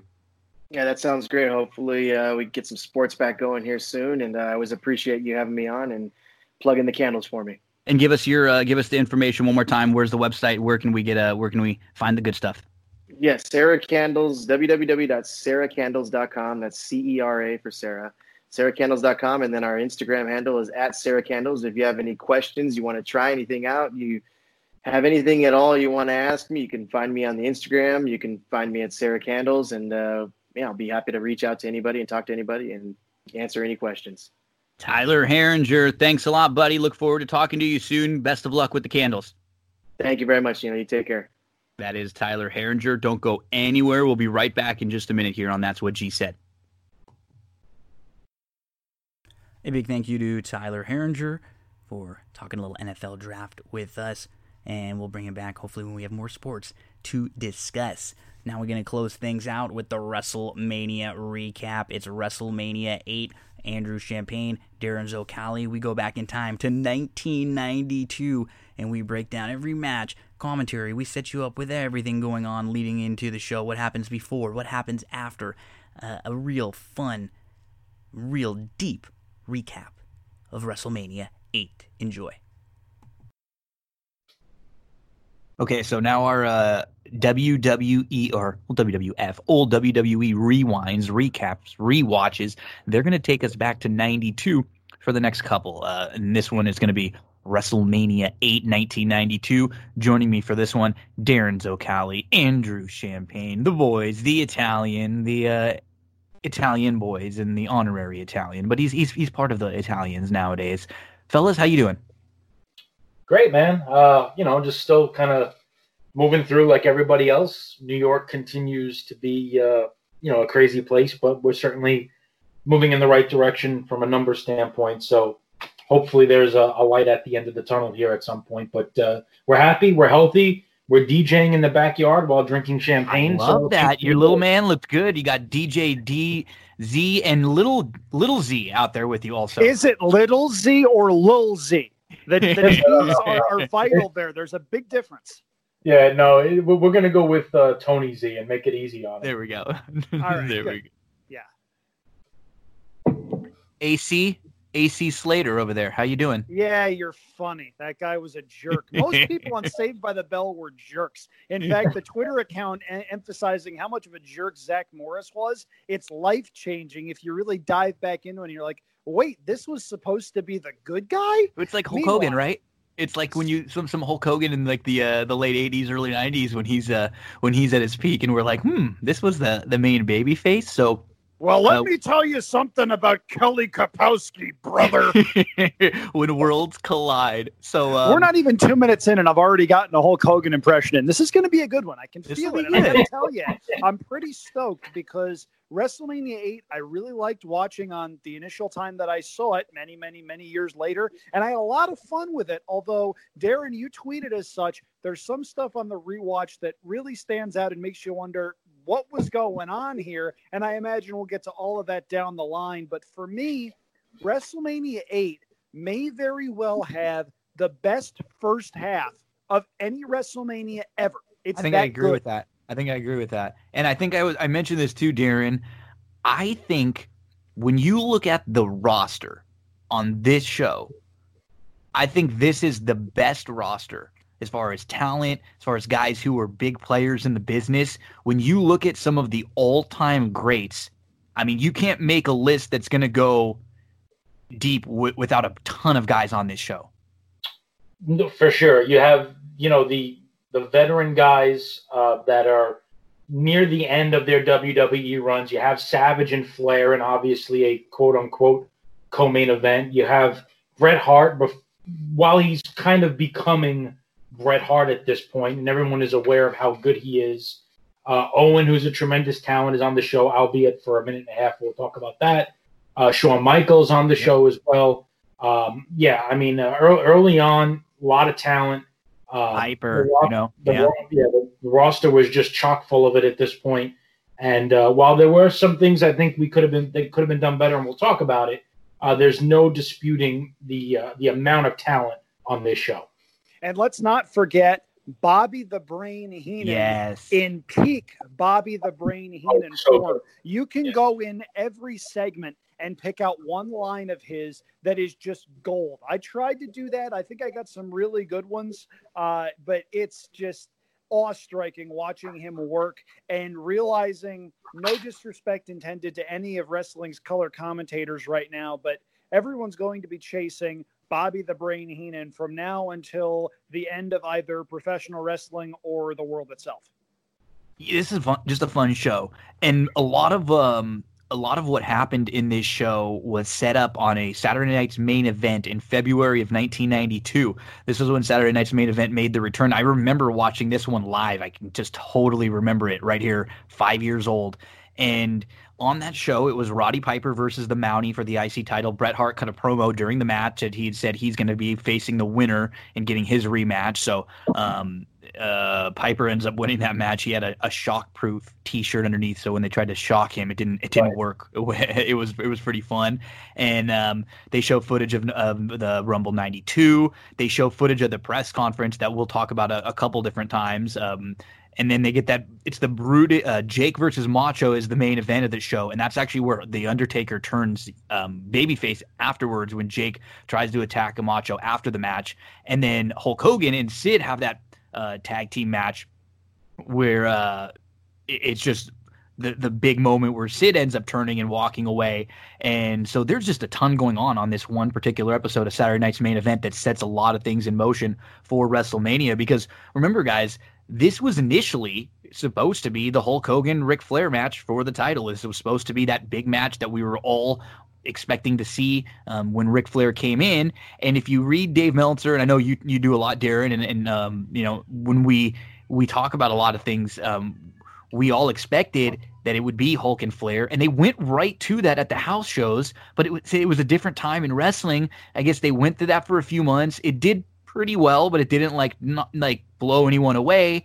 And since Sid was around before Flair, it wasn't even the Flair Hogan thing was much of a thought for Vince. This was kind of always what he wanted.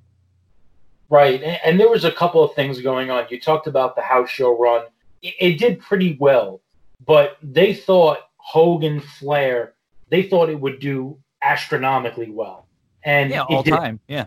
Yeah, it did. It did well, but it didn't do unbelievable. Two biggest icons in the history of the sport, and maybe their expectations were, so far gone that it could have never reached them. But it didn't do as well as they thought. Then you had the other issue where Hogan is leaving, not leaving, but kind of leaving at this point. I think he's going to start filming Thunder in Paradise, if I remember correctly at this point, right? So if they're doing Flair Hogan, they're not putting the belt on Hogan because he's leaving.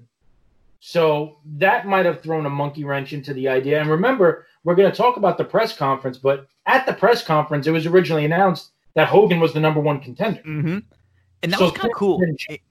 Yeah, Andrew, it's kind of cool how they did this press conference thing. So since the 92 Rumble was for the title, and one day eventually we'll get to that show, which is a great one and a great Heenan show too, where Ric Flair wins the title. It's the first time ever where the title was up for grabs in the Royal Rumble. He ends up winning. And so they need to find a new number one contender for the belt to face Rick at WrestleMania. So they hold a press conference that actually looked pretty legitimate as far as wrestling press conferences are concerned. And they had all of the top tier wrestlers who kind of had a legitimate claim to being the number one contender. You had Hulk Hogan, who's just a perennial number one contender. You had Sid, who was the second to last man in the ring, and I guess Hulk was the third to last man. So those two in particular really did. Undertaker was a prior champion not long before this. Macho was a prior champion not long before this, and Piper's your IC champ. So it makes sense who's there.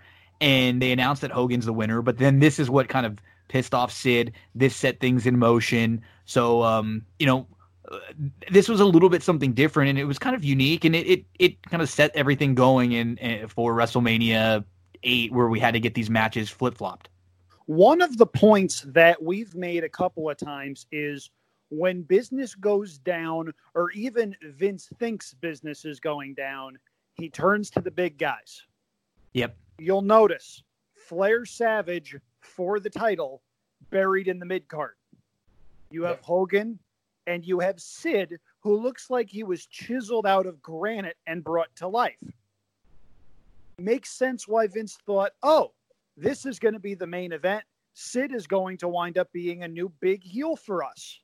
Well, of course, that didn't wind up happening because Sid was gone from the WWF very shortly after that. Meanwhile, Flair and Savage have a very, very good match. I will not call it a great match for a couple of reasons that we'll talk about, but that's in the mid-card.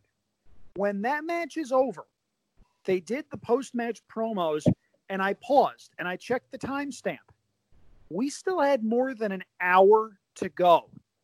And it felt like, wait a minute. That was it. It felt like that was it. Like, that was a 4-star match for the biggest belt in the company. All emotional, and too. We've got 3 or 4 matches still left to go. It Actually, felt 5. backwards as we watched it later. But you watch the main event, and we'll get to how terrible the main event was. The crowd was hyped. They were. They were pumped. That main event is one of the biggest examples as to why WWF didn't book for people like us. And to this day, WWE does not book for people like us. If we enjoy their product, it's almost a happy accident at this point. So we get started. It's WrestleMania 8, and we have what they're calling the double main event now. So it's Flair and Savage for the title, Sid and Hogan in the what could be Hulk Hogan's last match. It's being billed as maybe Hulk Hogan's last match. There's also all the steroid stuff going on. So Vince is like in the midst of, starting to get away from some of the big guys a little later on this year. There's going to be this crazy steroid testing where like almost half the company fails steroid tests, and they really have to change and end up going with Brett. So we get things started, and it's Gorilla and it's Bobby, and Bobby does not waste a moment to just get right into that great Bobby the Brain Heenan character. He's looking around when Gorilla welcomes us in, and he's looking around, and he says, "What are you looking around for?" He says he's looking around for the centerfolds and the pinup pictures of Elizabeth that Ric Flair promised, and we get so many of the "Will you stop?" throughout this show. Gorilla just scolds him again. They run down the card, set us all up, and they toss it to Fink, who introduces Reba McEntire as she sings the national anthem, national anthem too, not America the Beautiful. So we're seeing things changing a little bit too, as it's been America the Beautiful. And right away, before the match even starts, it's El Matador, Tito Santana versus Shawn Michaels. He channels his inner Jesse, and he says, that's a Reba. That's Tito's sister, right? A Reba McEntire. And he just is, and Gorilla's just, you could tell he's going to love it right away. Give me a break. This is great. And I think, Darren, one of the things I said to you is, this is a good opener. This is a good opener. We actually saw, kind of ironic, Tito was in the opener of the first WrestleMania. And this is his last WrestleMania on TV. He actually is in a dark match the next year at WrestleMania 9. But this is his final one. He opens it again, and he does the job like he did most of the time, too. A lot of times when we saw Tito, he wasn't winning, but always good in the ring, always fun. And I'm so sad that we didn't get to hear Jesse talking about this El Matador gimmick. He would have just eaten this up.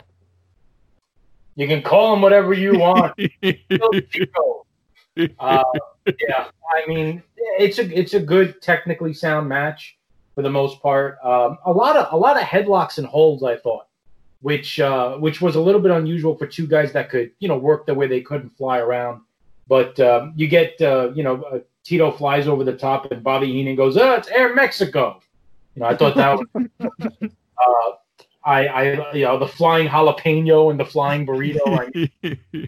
He's just in right off the bat in quintessential Heenan form. I mean, a couple of things I used to love before it became known as the super kick, when Gorilla called it the reverse crescent kick. Yep. I thought that had a nice ring to it when he hit that kick on Tito. The one thing that I thought the finish was awkward. Really weird. Yeah. Yeah, the way he's hanging onto the rope and he just kind of lands on top of him, and I'm not sure that. I don't know if that went exactly according to plan, but it just looked like an awkward finish, and you would have thought that the two of these guys would have been capable for a little bit more. And then watching this, I almost forgot about it. But the old Shawn Michaels finisher was like this little goofy kind of side suplex thing. Yep. Where instead of just taking the guy and putting the arm around your neck and, lifting from under the legs, he would put his hands like in between the legs and clasp and pick up that way. It was like a slight variation on a side suplex, but it used to be his finisher. He went for it, he didn't get it, and he ends up getting that kind of weird win at the end. But you get all of that, and then at the end you get something else that you really won't get much more of nowadays, when he grabs Sherry's hair and throws her on the ground, like in front of him. Yeah. And then also they talk about Gorilla and Heenan, and they're really starting to push Shawn here, that he's already challenged the Intercontinental Champion.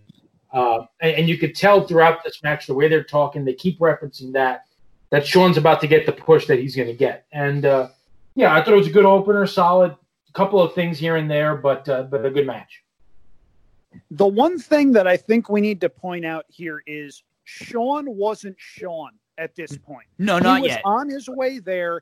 He wasn't a finished product. And that makes sense when you consider that he had spent most of his career to this point in a tag team with Marty Jannetty. He was still sort of finding his feet as a singles guy. And it makes sense for them to put him with a guy like Tito Santana, who could have a good match with any of the three of us at his prime. This has one of the great Bobby Heenan lines of the show, and there are many. Heenan says something ridiculous. I forget what prompted it, but Gorilla says, "I think you should see your oculist." Heenan looks at him and goes, "There's nothing wrong with my feet." Just little things like that made him seem to himself like a genius and to everyone else like the world's biggest idiot. And you know what? In that situation, everybody was right. That was the genius of the Bobby the Brain Heenan gimmick. And he talked about it in a shoot interview, unfortunately, right before he was diagnosed with throat cancer. But I believe it's still out on YouTube if you want to take a look. It's good stuff. This match, I thought, really picked up in the last 5 minutes or so. It seemed like they were building to a longer match in the first half of it. But then Tito Santana goes into the forearms, and those are over. And both guys start bouncing around. They get a weird finish. It almost seems like Sherry was supposed to help Michaels cheat to pull the legs or something. Yeah. And it didn't come off quite as well as it should have. Had she done the pull of the legs thing, I think it would have gone over better. But Darren mentioned this after the match. You saw two things. You saw Shawn shove Sherry down for the post-match pose. Would never happen today. Should never happen today. But you get a sign, or a shot rather, of a sign in the crowd. And the sign that it made me bust up laughing just because of how absurd it was. The sign goes, "Talk is cheap, so is she." Yes. Go back and look for that if you forget that sign was there. It's one of those things that if you tried to bring into a WWE show today, they'd confiscate it at the door. Okay, a couple other things that just to mention throughout this match that were interesting. So Gorilla, what an athlete, what a gentleman, as you mentioned earlier. The ever gallant Matador showing us what gallantry is all about when he was describing Tito Santana. And this was early on when, as Andrew was mentioning, Shawn had just turned heel and he just broke up with Marty Jannetty, the Rocker. So he's got still when the music was sung by Sherry, which is kind of fun early in his heel run before you hear Shawn singing his own music.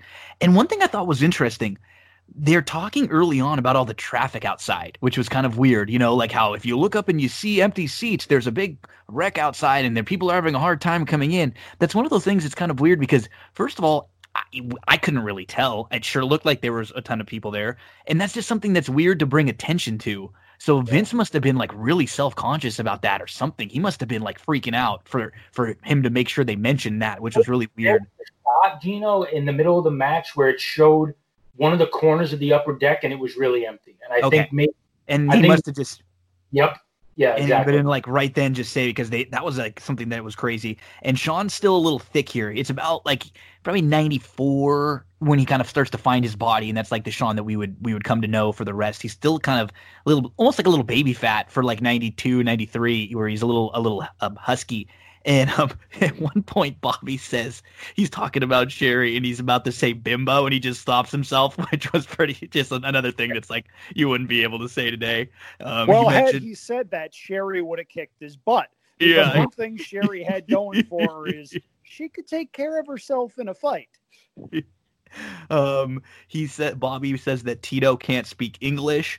And they do have some history. Remember, we just talked about Mania 6 when Tito had that feud with the Barbarian, who was with Heenan then, and so they've definitely had some history through the years. He talks about Tito being chased by the Bulls, and then there's the one spot where Gorilla says he's never seen somebody pinned with a side headlock, and Brain says, "Oh, I've done it." And he says, "What?" He says, "Yeah, I could pin a man a million different ways." He said, well, "Sometimes, one time I had somebody give up during the intro."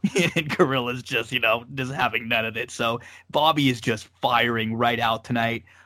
He gets hit with the side crescent kick, as Darren mentioned, and Bobby says it's only Menudo for Tito tonight. And then he goes with the jalapeno, the burrito. Shawn starts bumping. And at the very end, which was really cool, and I mean, you got to think about it, right? We're looking at this back, so we know Shawn Michaels is one of the all-time greats. But as we had said, at this point, he wasn't Shawn yet, and Heenan calls him the star of the 90s, which was really crazy. It's like it kind of gives you a little goosebumps to, what had happened for him following this. So kind of a big start for Shawn Michaels to get the win.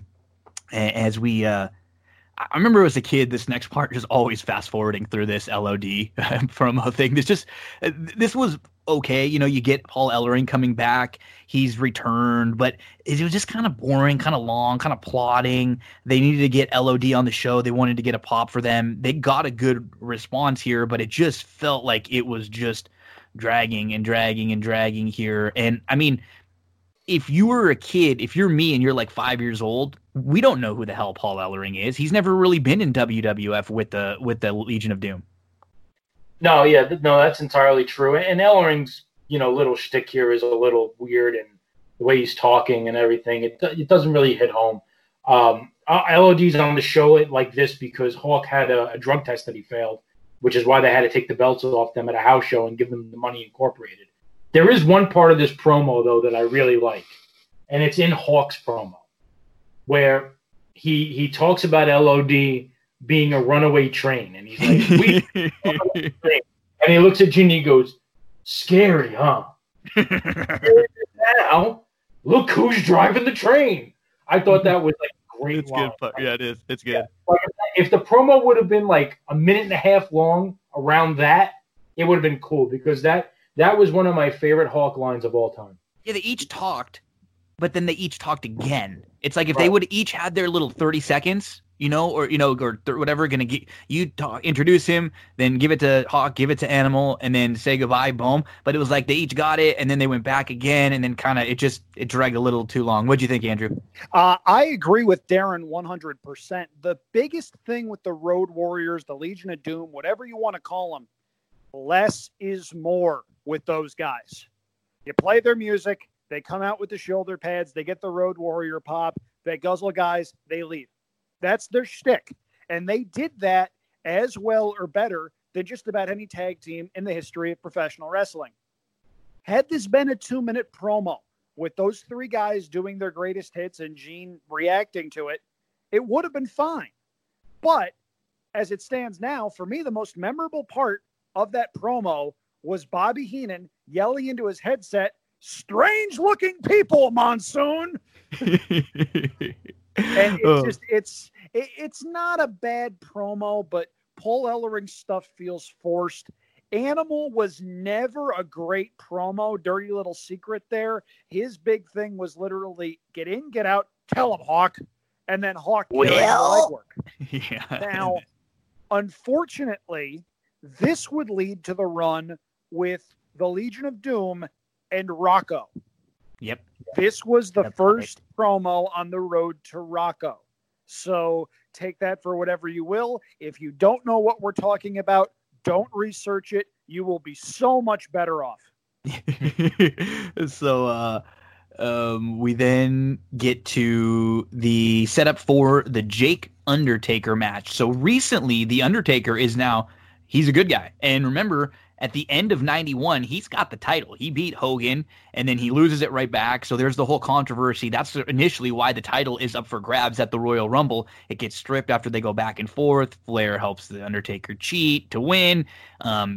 Hogan gets it back, cheating. And so, the Taker has recently just turned babyface, and Jake is really good in this heel role. He comes off of that feud with Savage, where he had the snake going with Savage, and he's got the trust me at the beginning of his music, which is awesome. And he cuts a promo here with Sean Mooney, and he says the biggest man doesn't always win, the strongest man doesn't always win, but the smartest man, the coldest man wins. And he talks over footage of him attacking the Undertaker in the funeral parlor, him slamming Taker's hand into the casket, him DDTing Paul Bearer, which we did not ever see Paul Bearer, get touched at that point, which was really big. I mean, it felt like this feud went on for a hell of a lot longer than it did, because I remember as a kid, remembering a lot about this and the funeral parlor and all the stuff with Paul Bearer and Jake here, but it didn't go on long. But this was two guys that were really, really good. And one of my favorite things, Darren, before even the match starts, is when Jake comes into the ring and he sits in the corner and he pulls himself up. Just a little bit different, So where did you go with this match? Yeah, so I like the line where he said it's going to be a short ride with a bad landing. I like that one too. Yeah. One of the cool things about this, so now for the first time, Undertaker's a babyface. Mm-hmm. The thing for me that is really interesting is that 4 months ago, this is the guy, with the help of Ric Flair, that tombstoned the icon of the industry onto a steel chair. 4 months before this match. How quickly it changes.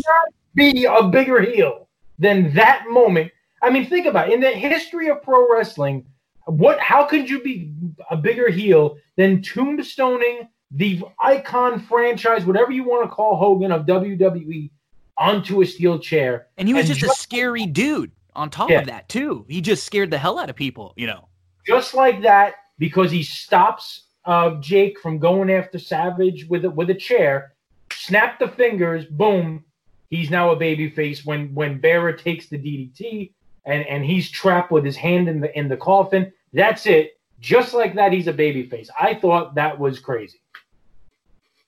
This was a real passing of the torch moment in a number of different ways. First of all, and arguably the most significant thing that we will do on this show, I would like to pause for a moment of silence in memory of Sean Mooney's mullet. You're not being silent, Gino. You're laughing too hard. Okay, that's enough. But Mooney was talking to Jake Roberts backstage. Roberts cuts that great promo. Roberts is leaving. He's going to WCW for a lot of money. Now, his last task is to put over The Undertaker at WrestleMania. He does that. Taker looks so good here. Roberts takes everything, and Taker looks like a killer, because very few finishers in professional wrestling were as protected as Jake Roberts' DDT. Mm-hmm. Taker sits up not once, but twice. Choke slams Jake, tombstones him on the floor. Taker wins, looks like a badass. And Roberts, you'd think, is onto a giant payday in WCW. Well, he goes to WCW, and the second he walks in, the guy that signed him to the contract gets fired. In comes Bill Watts, and all of a sudden, Jake Roberts gets a gigantic pay cut. His timing could not have been worse. It's a fascinating story, one of many in Jake Roberts' career. This one not nearly as sordid as his "you got 21, I got 22" promo that he would cut. But it's a sign of the times for sure. Roberts going to WCW and Taker going on to being The Undertaker. And one thing I wanted to point out in the match, The Undertaker, from 1 year removed from WrestleMania 7, in the ring, so much slower, so much more deliberate in what he's doing. It's noticeable that he has slowed down his actions a ton to be more in sync with the character. Sure, you get the flying, the flying clothesline, and you get a couple of things here and there where you get a rapid, quick move. But everything else that he does, from the entrance, the rest of the way, is slow, is deliberate. I love when you get when Heenan thinks that the match is over and Jake's gonna win. He starts going dun dun dun dun. And then from that point on, you talk about two announcers that collectively are pushing the guy. He's not human. Nobody gets up from this. Who's gonna beat this guy? He's not even alive. Like, the whole thing is about elevating The Undertaker, and everybody involved does a tremendous job in getting him over here. Before we move on, my Heenan line from the match comes right at the start. Look at those two. They're normal. They're all right. And there were a couple of matches on this show where Heenan just goes out of his way to bash both guys, and we're going to be coming up on another one right about now. Yeah, there's two other lines that he talks about. The Undertaker takes his vacations where the Munsters live, and said, yeah, in fact, he might be Lurch. And then Heenan goes, "What's that smell?" And Gorilla goes, "I think it's formaldehyde." And Heenan said, "I thought it was your cologne." Your cologne. And then right before, too, in that great promo, the one line I forgot to mention, too, that he ends with, "Simple foreplay." This is Jake. "When the time comes, I will hook the head and drive him through the mat. I will put the final nail in your own coffin. Trust me." And he is on offense early. He knocks Taker outside. They battle for a while. And it's great because Bobby just seems scared of Taker. Another one, he says, "Death never takes a holiday." It's weird when you look back and you think about it. This is only, a 6-minute and 37 match, 6-minute, 37-second match. It's good, though. And it's exactly what it needs to be. You get both of these guys doing their hits. Jake puts the Taker over. This is a big win for The Undertaker because Jake was really a big name at this point, too. This is the best Undertaker match at WrestleMania till when? Is Kane, are we talking? Diesel. Diesel 96 is pretty good, right? Yeah. And then Kane after that, because this one's definitely better than the first one, which is just a Snuka, not a whole lot. Definitely better than Giant Gonzalez. And then we get Bundy after that. Diesel would be in the mix, maybe Kane. The Sid one, no. This is definitely more fun than that and better because it's just a little shorter and it's got a good story. So this is one of his better matches for a while until we saw Darren the character change, which you've pointed out a few times, right? Like this point isn't the in-ring working Undertaker. This is the dead man Undertaker, which he figured out after kind of losing the character here and there in spots when we saw him in 91 when he was still figuring this guy out. Yeah, and we talked about the fact that he's and he did on the Broken Skull sessions with Austin, where he talked about how back then he had to tell himself to slow down. And if you watch thinking that as you're watching the match, you can actually see that happening. He's now a year removed from that, and he's just trained himself to slow down. The second after a move is over, whether it's a whip, whether it's a clothesline, even a punch, he just kind of stops for like 3 seconds before he does anything else. And it speaks to the character, and it's why he becomes one of the greatest characters, if not the greatest character in wrestling history, constantly reinventing himself, constantly adjusting, constantly adapting to what the people want him to be. And he's brilliant at it, and he was brilliant at it from the beginning. And his reward for that character development up to WrestleMania 8 was Giant Gonzalez in WrestleMania 9. And who says people don't get their just reward? And you're welcome that I didn't make you guys sit through that one. That one was I would have boycotted. That Jason and Beam wanted to go through, so we went back. And you know what, though? I will say it's not long, and sometimes the really bad ones are kind of fun is for the same reason when you would watch a really bad movie. It's just kind of like you watch it to laugh at it, and it's not nearly as good as this Mania, though. And we got a great start to this Mania because the first two matches were solid, and then we kick off one of my personal favorite matches too, right? This isn't quite a 5-star match, but this is basically everything that I want personally in my wrestling matches. It's good work in the ring.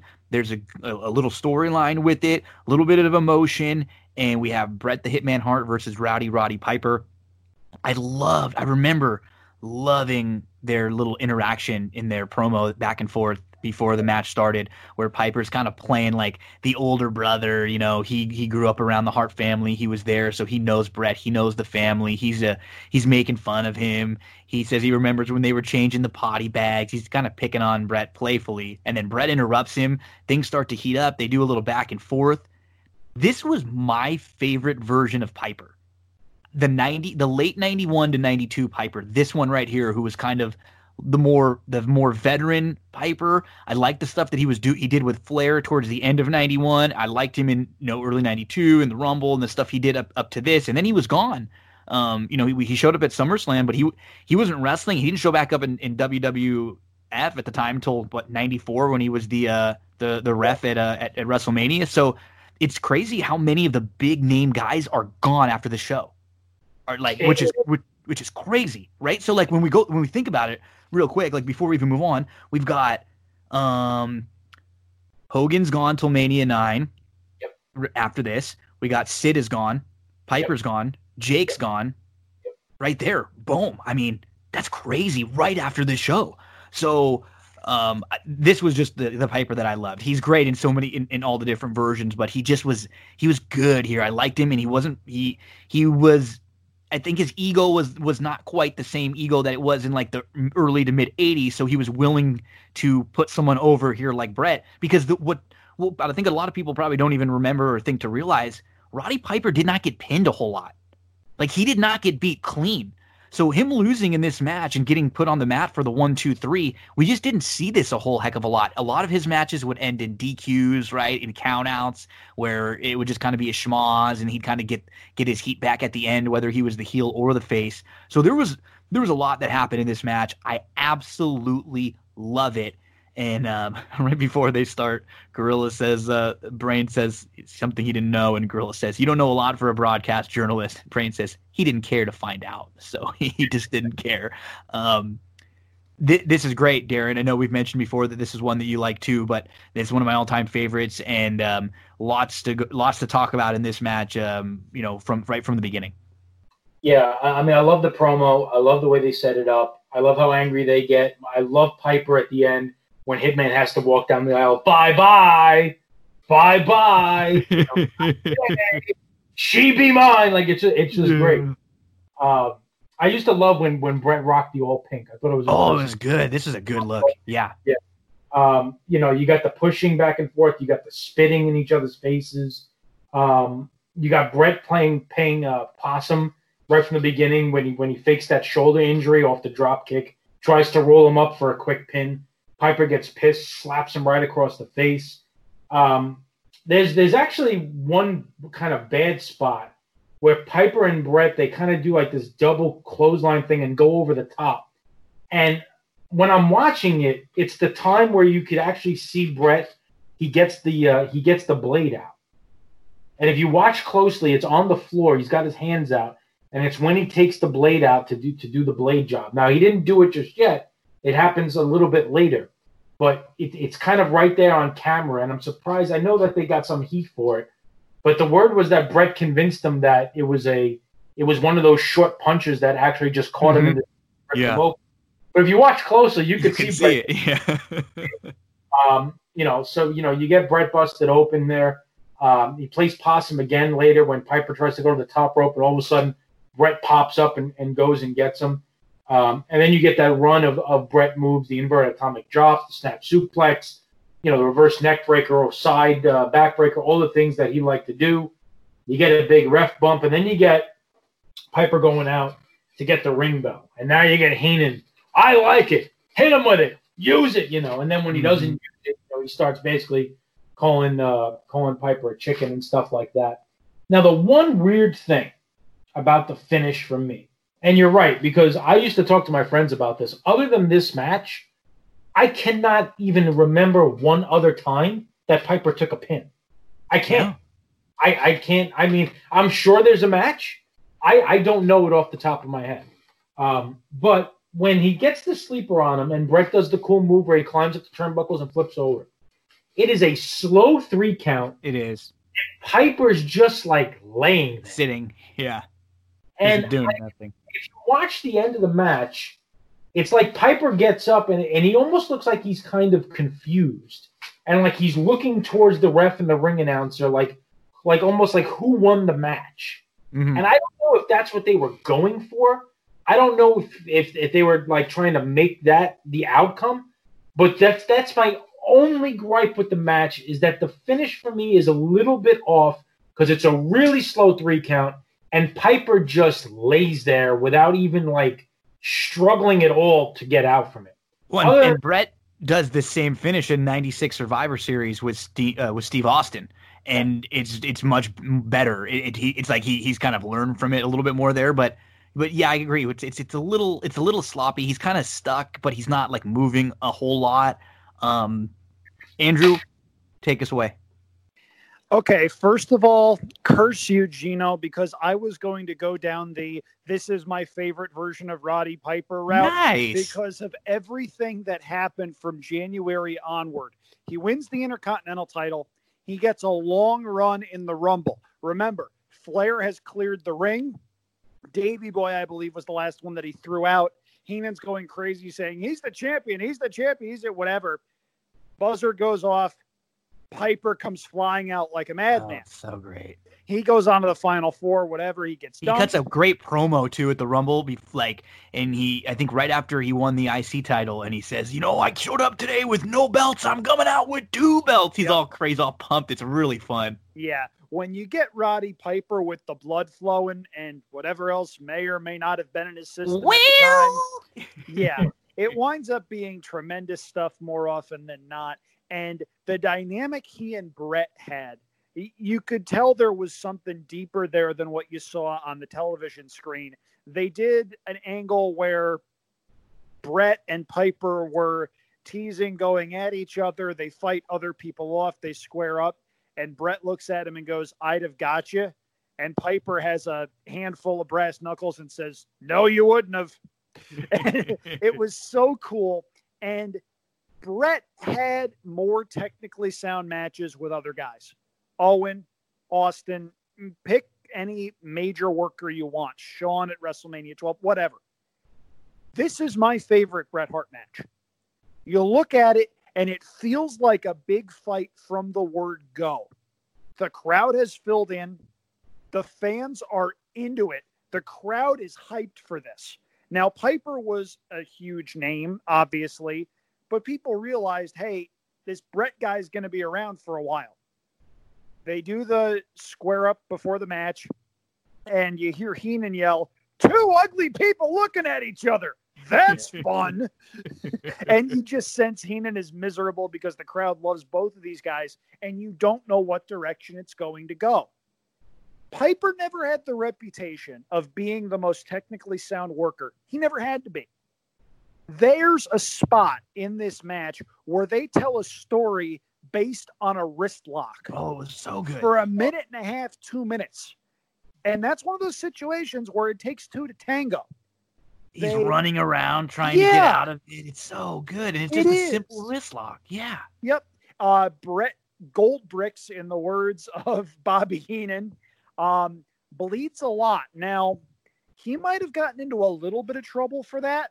There's another guy that gets into even worse trouble for it later. And Darren, you mentioned the blade job being obvious here. It was so much more obvious later in the show, and we'll get there. Yeah. Now, Darren, I'm a little disappointed in you, and I need to call you out on this because when you mentioned Bobby Heenan's behavior after Piper grabbed the ring bell, you neglected the 6 greatest words ever said by a wrestling commentator. What the hell? Use the bell! So nobody wants Piper to use the bell and win it that way. The crowd comes unglued. Piper's moral compass gets the better of him. He throws the belt out of the ring. They do that finish, and it's a little bit awkward, but I get why. Piper never did jobs. This was a way to protect him a little bit. He lost absolutely nothing the way that played out. And the fact that Bret Hart was Bret Hart and had the respect to everybody in the back and was a worker's worker, You had to think that was one of the reasons Piper didn't mind doing the job for him and giving Bret a push. As Piper went on to do some other things, this might have been the time where he went and acted in some B movies. I don't know. But as Gino mentioned, we didn't see him again on a consistent basis for another couple of years. Now, we go from this, which appealed to precisely everyone, okay? If you liked really good wrestling, check. If you like big name guys, check. If you like storytelling, check. We go from this to what is arguably, and I say this because Vince McMahon has run the XFL into the ground twice. This might have been an even worse idea. And Gino, I will let you set the stage for it. It's your show, but I needed to provide the exposition for that because I was watching this as it went down, and I was asking myself, who precisely is this supposed to appeal to? This was bad. We're going to get to the Lex Luger promo. I have a couple little points I want to mention, just Bobby-isms that we always have to mention. He said if he was the hitman, he'd have the agent buy the belt for him right off the bat. And then we got a good one that said he'd waffle him outside with a tire iron, which is just a great one. And then Bobby says, I remember when I was champion. And Gorilla says, of what? He says, of the neighborhood. Just like so like matter of factly, like just some really good stuff. And a match that we all absolutely love, leading us into a segment that nobody loves, as Andrew led us to. This is Bobby the Brain introducing Lex Luger, the newest member of the WBF, the World Bodybuilding Foundation, which was one of Vince's new projects. And he had Lex Luger kind of debut here as he was going to be someone who was kind of doing both, wrestled and was also part of this, and he figured it would kind of draw interest into that. And this interview, after you've just had like the best opening the half of WrestleMania, as Andrew alluded to earlier, that I think we still have maybe ever seen. I mean, there's some good ones, good starts, but at this point, WrestleMania 8, we've never had a better first half of a show yet, where we've had like 4 matches, and they've all been really solid and good segments and nothing down. And then we get this, and I mean, it's Lex Luger, and he is just huge at this point. I mean, oh my goodness, he's jacked up, but it's awkward. Lex was never really a promo, so it's like the important part about Lex and what's impressive about him and his physique, right? And they try to get him out there and show the physique a little bit, but just having him talking for a couple minutes and going back and forth, he's trying to be the snarky heel. Bobby's kind of oozing all over him. This felt really out of place. This felt like something that you would do on Superstars.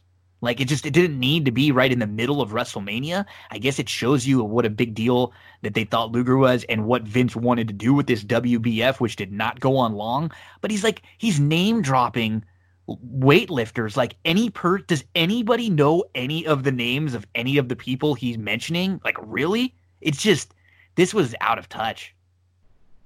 Yeah, I thought about Googling the names just to find out, but then if they were real.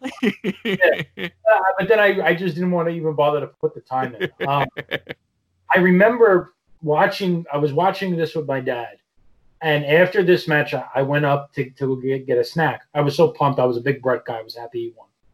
And then I hear my dad yell out to me, "Darren, who the hell's this guy?"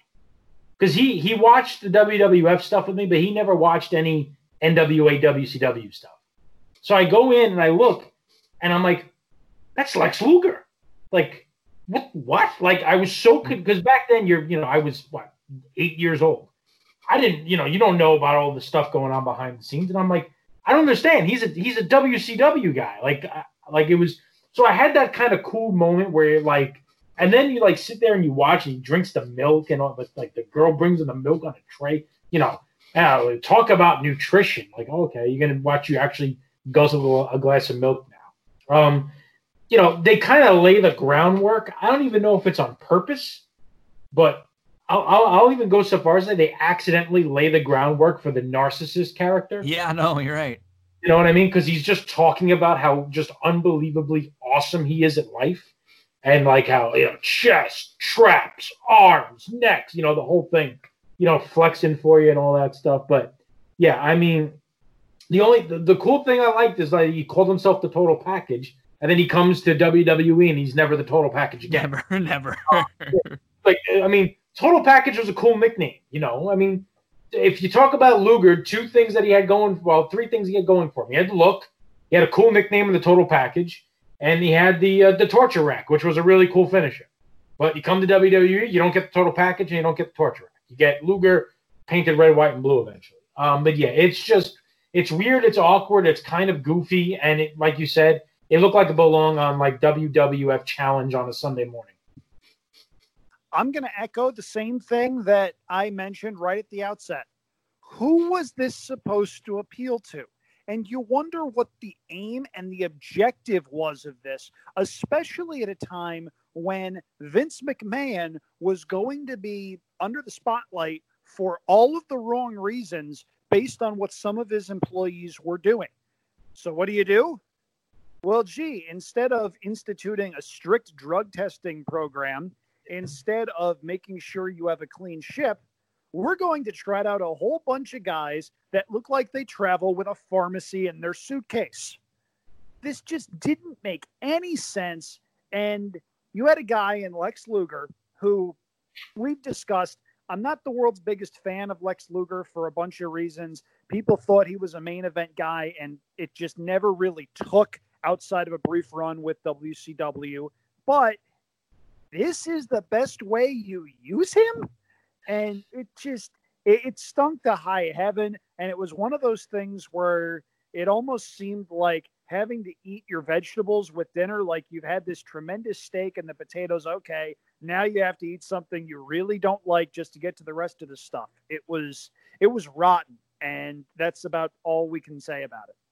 At the very end, Gorilla says, Brain, you found someone more conceited than you are. Bobby says, thank you, Gorilla. And, the next thing was a little more fun than I remembered. Not necessarily the match here, but I mean, really sad because I ended up, re-looking everything into Ray Combs after this. And Ray Combs, who first we get the Nasty Boys, the Mountie, the Repo Man in the locker room. They're the bad guys in this 8-man tag. And then we get a promo with their opponents. The good guys, Slaughter, Virgil, Hacksaw, and who am I missing? Slaughter, Virgil, Hacksaw, and hold on, I'll pick it up right now. And nonetheless, there we go. Yeah. So what was sad about this is that Ray Combs was really funny, and Ray Combs was the host of Family Feud at this time when they did a reboot to Family Feud, and so at this point, Family Feud was really popular. It was huge. They actually were doing so well that there were 2 different Family Feuds. There was one in the day, and then there was a night version. He got a huge contract. He was a comedian, and he got the deal for Family Feud.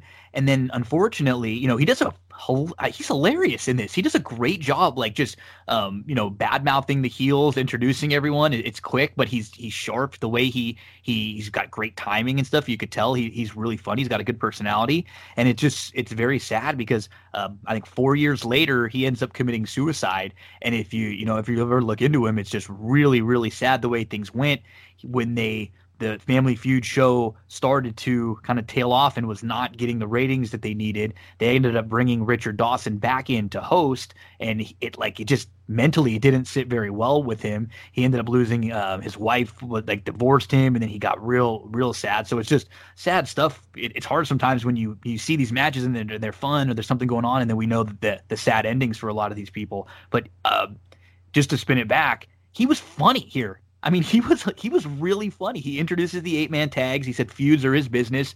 He said he asked and he surveyed the crowd. And the Mountie doesn't know the meaning of the word fear. In fact, there are a lot of words he doesn't know the meaning of. And he says, as a law enforcement officer, he does the work of 3 men, Curly, Larry, and Moe.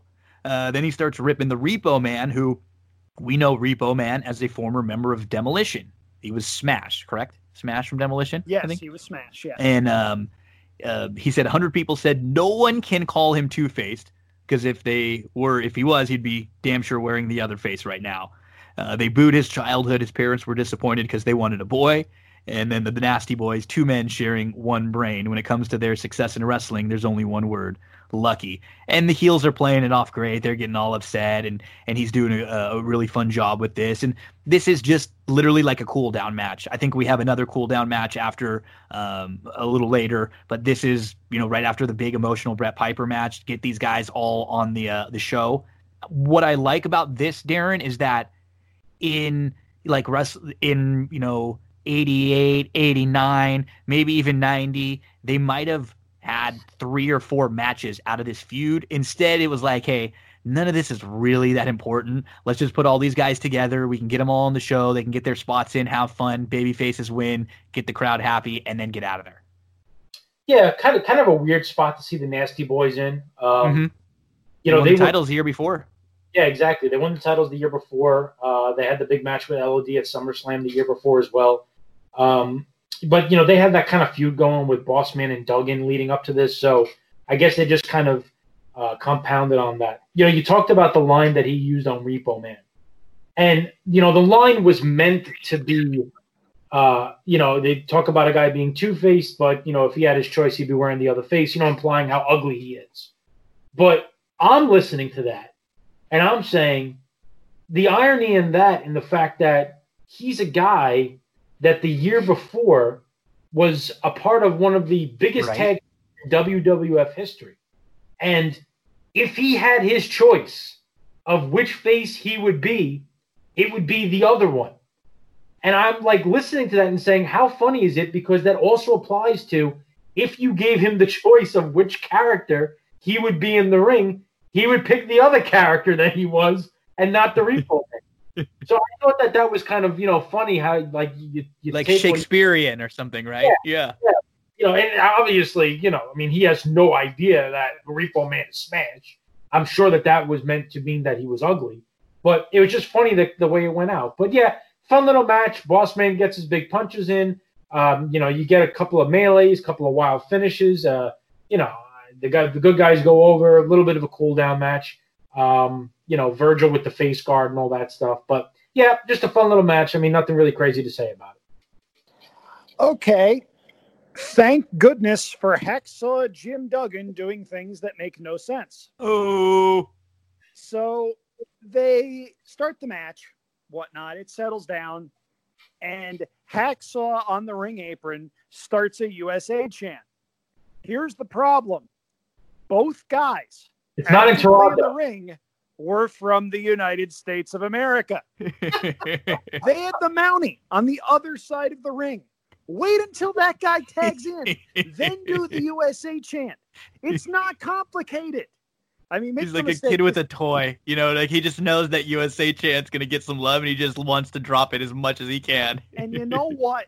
Hacksaw Jim Duggan got a 20-some-odd-year career out of those 3 letters and a 2x4.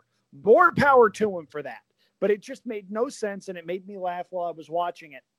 This match wasn't anything special, but one thing I will say about it, and Gino, it goes to a point that you had, is it was a case where instead of making 2, 3, 4 matches out of this, they made one big match, got everybody on the card, everybody got their offense in some way, shape, or form, everybody got a spot.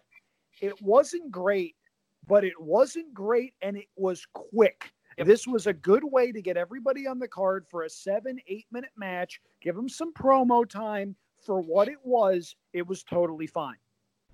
There's one thing I was going to leave it to Andrew because he's so good at picking up the the lines from Heenan and Monsoon, but he didn't say them, so I'll say them. There were 3 things that were said here. I think it's the first time that Heenan announces, I just received word, Monsoon. Shawn Michaels has left the building. Who cares? I think this was the first time that he ever did that. I think so, yeah. Monsoon, when Duggan gets in trouble, says, I guess he gave out one too many hoes. He did that. That was great. I had that one written. One too many hoes for that guy. And then Heenan starts, I think he's railing on Newark, New Jersey at one point. It was great. He called Newark, New Jersey a foreign country. Now, what I'm going to say here is, having been to Newark, New Jersey, he's not wrong. Yeah, this was fun. This was one of those that it's like it wasn't painful, and the fun intro, and then the fun Heenan commentary was good, and like this is one of those matches that because it's only 6.5 minutes long, everybody can go quick. They know they're only going to be in the ring real quick. They keep it up at a good pace. It's not like it's slow with rest holds. It's just in and out tags, fun guys hitting their big spots, and that's it. As we get set. Oh, real quick. Virgil gets a pin. We don't see that too often, huh? How about that? Virgil, nobody knew who the legal man was at the end, and Virgil with the W. Good job, Virg. Now we get the setup for the real main event of this show, which was Ric Flair versus the Macho Man. So Sean Mooney, mulletless, was with Flair and Perfect backstage, and they have like a poster, and they're teasing that it's a picture of Miss Elizabeth.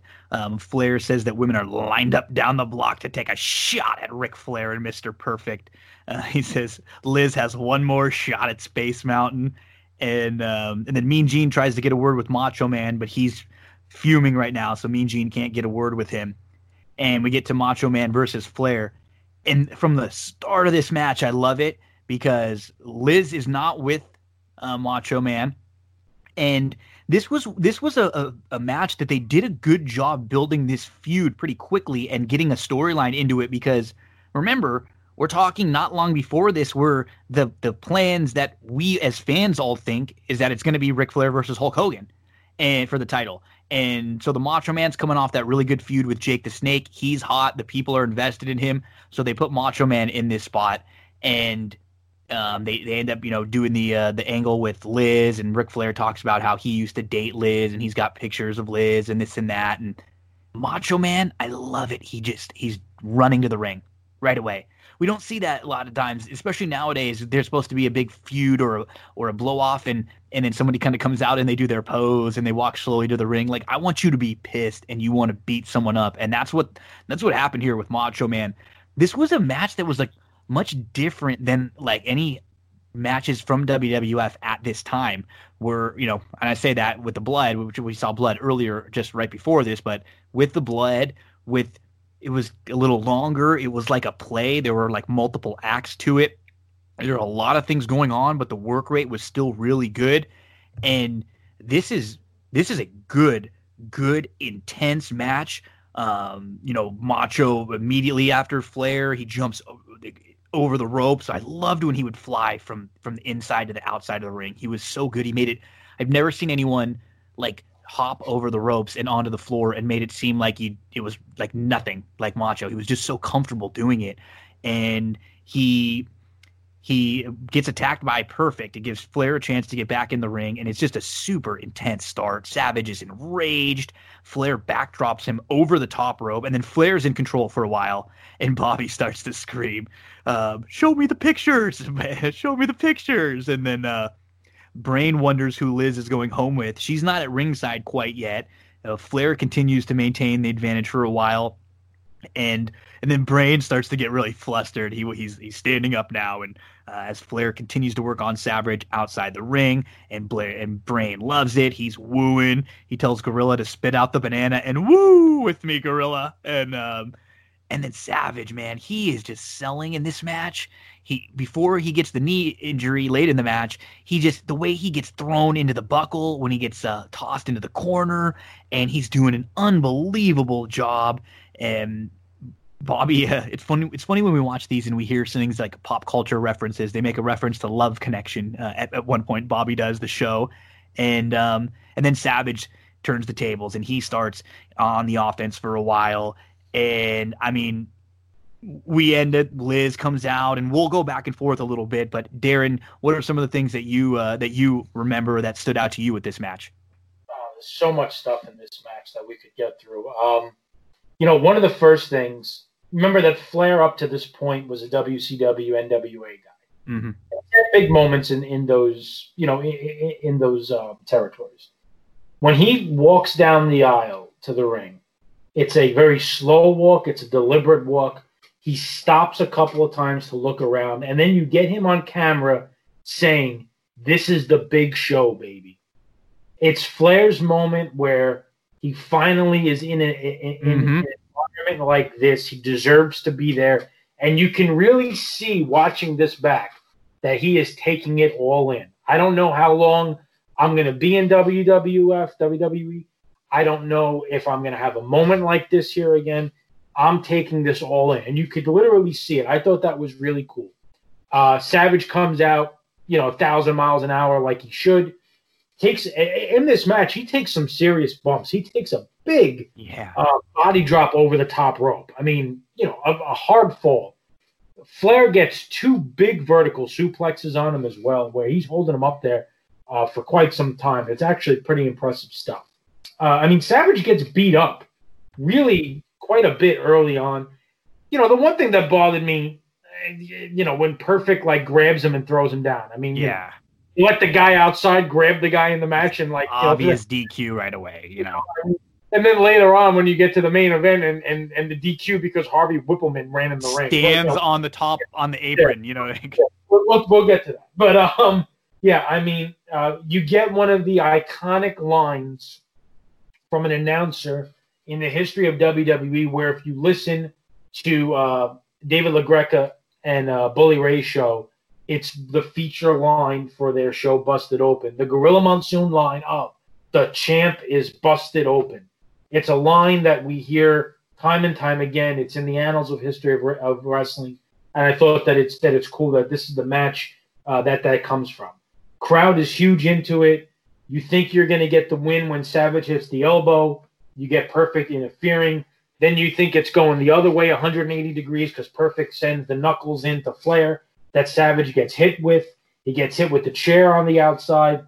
One of the cool things in this match has nothing to do really with what's going on in the ring. When Liz comes out, the guy that's yelling at her to try to get backstage is Shane McMahon. Shane O'Mac. Yep.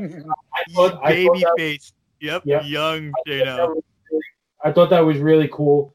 A couple of funny lines from Heenan. At one point, Monsoon says something, and Heenan tells him to spit the banana out of his mouth. And then he's talking about how Liz is winking at Flair, of course, trying to drum that up. But you get the roll up with the tights, and then you get a monster pop when the 3 count hits. And one of the things I remember when I watched this match and it came on, I forgot how early on in the card that it was. Me too. Until I watched it back, and then as we moved through the card, and I said, okay. They're not putting the 2 big matches back to back. I get it. You're going to have that little Owen thing in the middle. Why was this the 5th match? And the Natural Disaster Money Inc. match was the 8th match before the cooldown. Yeah. In my opinion, this should have been the tag title match. And Savage Flair, the card should have ended Savage Flair, your Owen Skinner cooldown, and then Hogan and Sid. There wasn't an intermission, right? Because this felt like if this was older, we would have said, okay, this was the main event for the end of the first half of the show for the intermission, But there was no intermission, and it really felt like it after the match because they kind of had that parade of promos, And then they even start setting up the Hulk Sid stuff right after that match, not before it. So it was really weird, the way that things were placed here. But Andrew, you haven't given your thoughts yet on the match, and then after I'll kind of clean it up and hit the things that we didn't hit. So you said you kind of felt a little like this wasn't quite great. So what were the things that bothered you? Okay, well, first of all, talking about the placement of this match, could Hogan and Sid have followed this in any way, shape, or form, even with a 1-match buffer? No, I don't think so, and I think that's your answer. Now, this match, I liked it. Every time I watch it, I like it. I want to like it more. It seems like the last 10 minutes are the last 15 minutes of a much longer match. You can tell they were running up against a time problem. They fit a lot in. There's a lot going on. Now, at this time, WWE didn't really know how to shoot these kinds of matches where there's a lot going on the outside. That's a good point. Going on in the ring. The camera that you see, the hard camera, it's pretty low. And as a result, you see all the chaos ringside when Elizabeth is trying to watch from the ring. She's not trying to interfere in the match. She's just out there watching. And for some reason, everyone's trying to usher her back. But all she's trying to do is watch and support Randy. Well, that's happening at the same time Mr. Perfect and Ric Flair are shuffling the foreign object back and forth. That's happening at the same time Randy Savage is writhing in pain. There's a lot going on in this match. Now, it's a good match. We talked about Savage taking some bumps. We forget Ric Flair at this time was in his mid-40s. Ric Flair's taking bumps from the top rope. He actually came flying off the top rope to do some sort of a move and got caught by a clothesline. Flair never took those kinds of bumps. Anytime Flair was going up, he was getting slammed down. Instead, we got Lucha Flair for maybe the first time in the history of Ric Flair's career. Now, the bad news. Earlier on in this show, for anyone that's been listening for any length of time, and if not, go back and listen now. We'll wait. Don't worry. We'll still be here. Okay, you're back. Good. Now, we mentioned that Bret Hart did a blade job. And you could tell if you looked closely. Ric Flair blades, and a blind man could see it. Now, this got Bret off the hook a little bit, even though they were able to convince most people that it was a hard way thing. Ric Flair does this in a way that insults the intelligence of anyone that's watching this. He rolls out of the ring, and you can see him bring his hand to his forehead. And then he pops right up and he's like, "Oh, I'm bleeding." It's like Rodney Dangerfield feigning the injury in Caddyshack when everyone knows he's not. It's unfortunate, but just the way the camera was on him at the time did him no favors. The crowd goes crazy when Savage wins, and they should. It's a good match. The good guy wins. Now, is it a better match or a more enjoyable match than Bret and Piper? I don't think so, but it's a darn good match. It's a heck of a deal between two of the best to ever do it. But, unfortunately, we've still got an hour left in the show. Now, that goes back to what I said earlier. There was no way Hulk and Sid could follow that, and I think people knew it. As a result, we wind up with a show whose flow after this is, to put it kindly, pretty disjointed. Yep.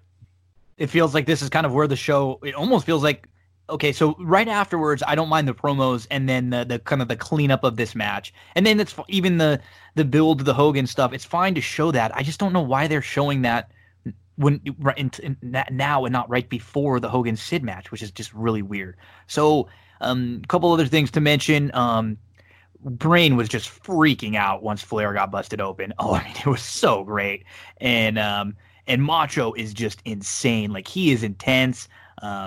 Perfect uses the chair. Liz comes out. We mentioned Shane O'Mac's out there. Flair locks on the figure four. Savage is struggling. Flair's talking trash to Liz, outside the ring. Macho ends up getting Ric Flair in the roll-up. He hooks the trunks.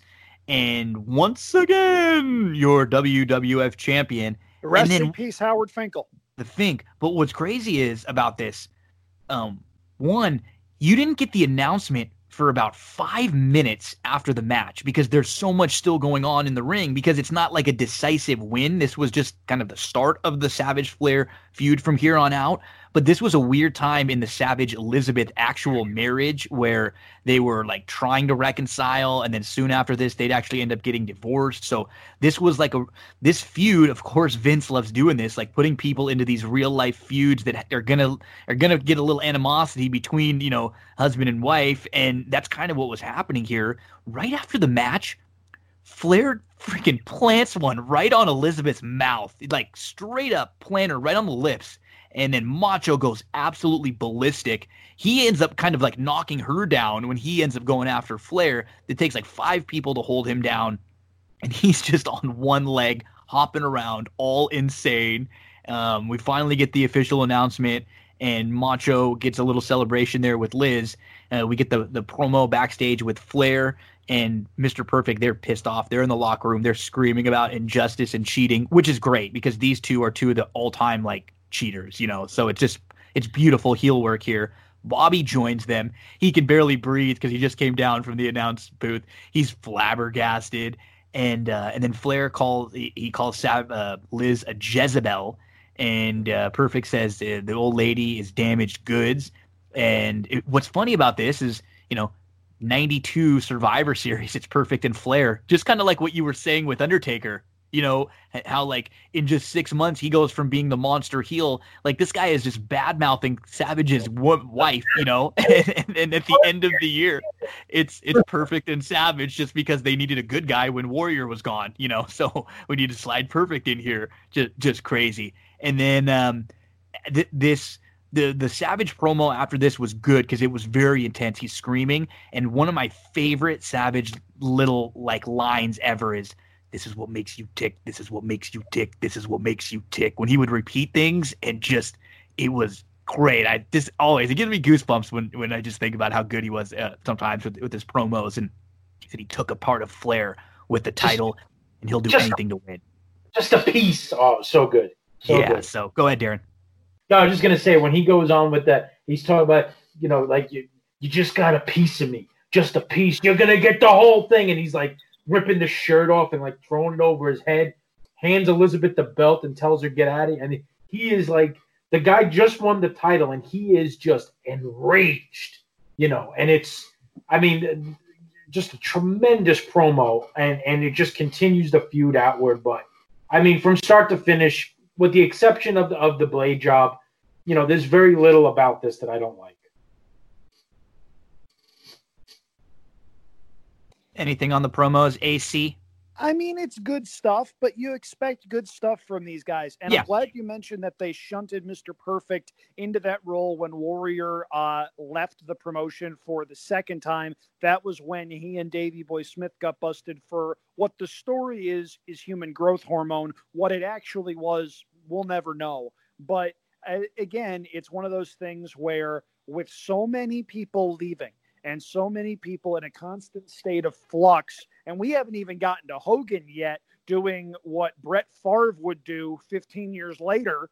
And it's maddening how certain things wind up materializing. But when the situation calls for it and you need a guy, you can't do much better than Mr. Perfect to fill pretty much any role on the docket. So then, after this, they get the setup for the Hogan Sid, which is weird because that match doesn't come next. We get the model Rick Martel, who's been around now for a while at WrestleMania, and he's in a match with Tatanka, who you could tell they were high on for a while. Tatanka had the undefeated gimmick going for a couple years until I believe it was Ludwig Borga that ended up beating him. And we get just some awful, Native American Indian stuff, from like the promo of Martel and then from Bobby and stuff like that. The Rick Martel promo, he said he had some reservations. He's not sure if there will be a match because he heard Tatanka is still out scalping tickets. And whenever Tatanka's coming out, Gorilla's going to mention that he's a real Native American. Bobby's now back at the announce table, and there's tons of the Native Americans and Indians in headdresses and everything celebrating around the ring and doing chants and stuff. And then Gorilla and Bobby really early on. This is like one of the favorite interactions where Bobby says, something to Gorilla. They're talking about Flair and Gorilla. "You're a liar." And Bobby says another thing. "You're a liar." He says it again, something again. "You're a liar." I think he does it 4 times where Gorilla just, whatever Bobby says, he just screams at him, "You're a liar." And they must have been just dying and having so much fun here. And then Bobby starts talking about the Cleveland Indians. He's going on for like 2 minutes about how Tatanka should be the pitcher. He's like, "You never heard of the Cleveland Indians? Yeah, these Indians, they're from Cleveland." And it was just some fun stuff with Gorilla and Bobby. That's what I took the most out of this match, mainly the two of them. And they were building Tatanka up, though. They liked him. He was always in that like intercontinental level. He was never really a main eventer, but he was always in the mid card, and you could usually put him in like some kind of an IC title feud and shoehorn him in. He wasn't great in the ring, but in this case, he wasn't over yet because he's still pretty brand new. He's still like really young, but he had a decent little run where the crowd got behind him, for the next couple of years. You never heard of that chant, Gorilla? "Hey, how are you? Hey, how are you?" Oh, will you stop? Tatanka, even though he actually lost in a bunch of house shows throughout, the next year, they protect him on TV. He's got the whole undefeated thing, and they really make a tremendous selection for him losing his undefeated record to Ludwig Borga, who would then go into an incredible feud with Lex Luger. Obviously, I am dripping with sarcasm. I was going to say some of it came through my phone here. I'm going to return it back to you by mail. But Tatanka's he had some good matches. He had a good match with Bam Bam Bigelow at a Royal Rumble. I think it was actually Royal Rumble 93. Good worker, not great. Would get everybody up when he would kind of do that Indian dance thing when he would look like he was getting beat up. It was like his version of hulking up. The match is fine. I was always a fan of Martel. I liked his gimmick, liked his look. But it's a good cool down match, and Tatanka continues to get his push forward. Now, I don't know if you guys know this or not, but Bobby Heenan did a remarkable job of staying composed. All you have to do is listen to him talking about, I'm not going to get upset. I'm not going to get upset. You're not going to make me upset. And the notes that I have for this match are very little about this match. The main note I have is Heenan goes insane. And that's what he did, because he ran back up to do commentary, and it was so good. The match itself, no great shakes. Tatanka was good for what he was, good lower mid-card guy to pop the crowd, and WWE actually brought him back in the mid-2000s for a 2-year nostalgia run that I'm not sure anyone ever really asked for, but somehow he sort of pulled it off. So it wasn't terrible. It could have been worse. Yeah, it absolutely could have been worse. But this match, not a heck of a lot memorable about it. Rick Martel was a really good worker, but his Mania moments came elsewhere. Tatanka got the win to give him some momentum, and as mentioned, just the undefeated streak that he had that was sacrificed at the altar of Ludwig Borga. Just the less said about that, the better. This was like a couple of matches that we're going to talk about. It was just sort of there. Yeah, not a whole lot more to say about that one. Tatanka wins with the cross body. Then we get a basic promo backstage with Money Inc., who now they are the current tag team champions. This is Ted DiBiase. This is IRS, Irwin R. Shyster, Mike Rotundo, and we have Jimmy Hart with them. And the Natural Disasters are newly turned babyface. This is Earthquake. This is Typhoon, who used to be Tugboat, or we know him as the Shockmaster from one of the more infamous moments in wrestling. Oh, God. Yeah. That could be a full podcast on its own, that one, when we start getting into some NWA and WCW stuff one day. So we got this match is for the tag team titles. We got the big men in control early. They're cleaning house. I mean, this is really like an elongated squash match here.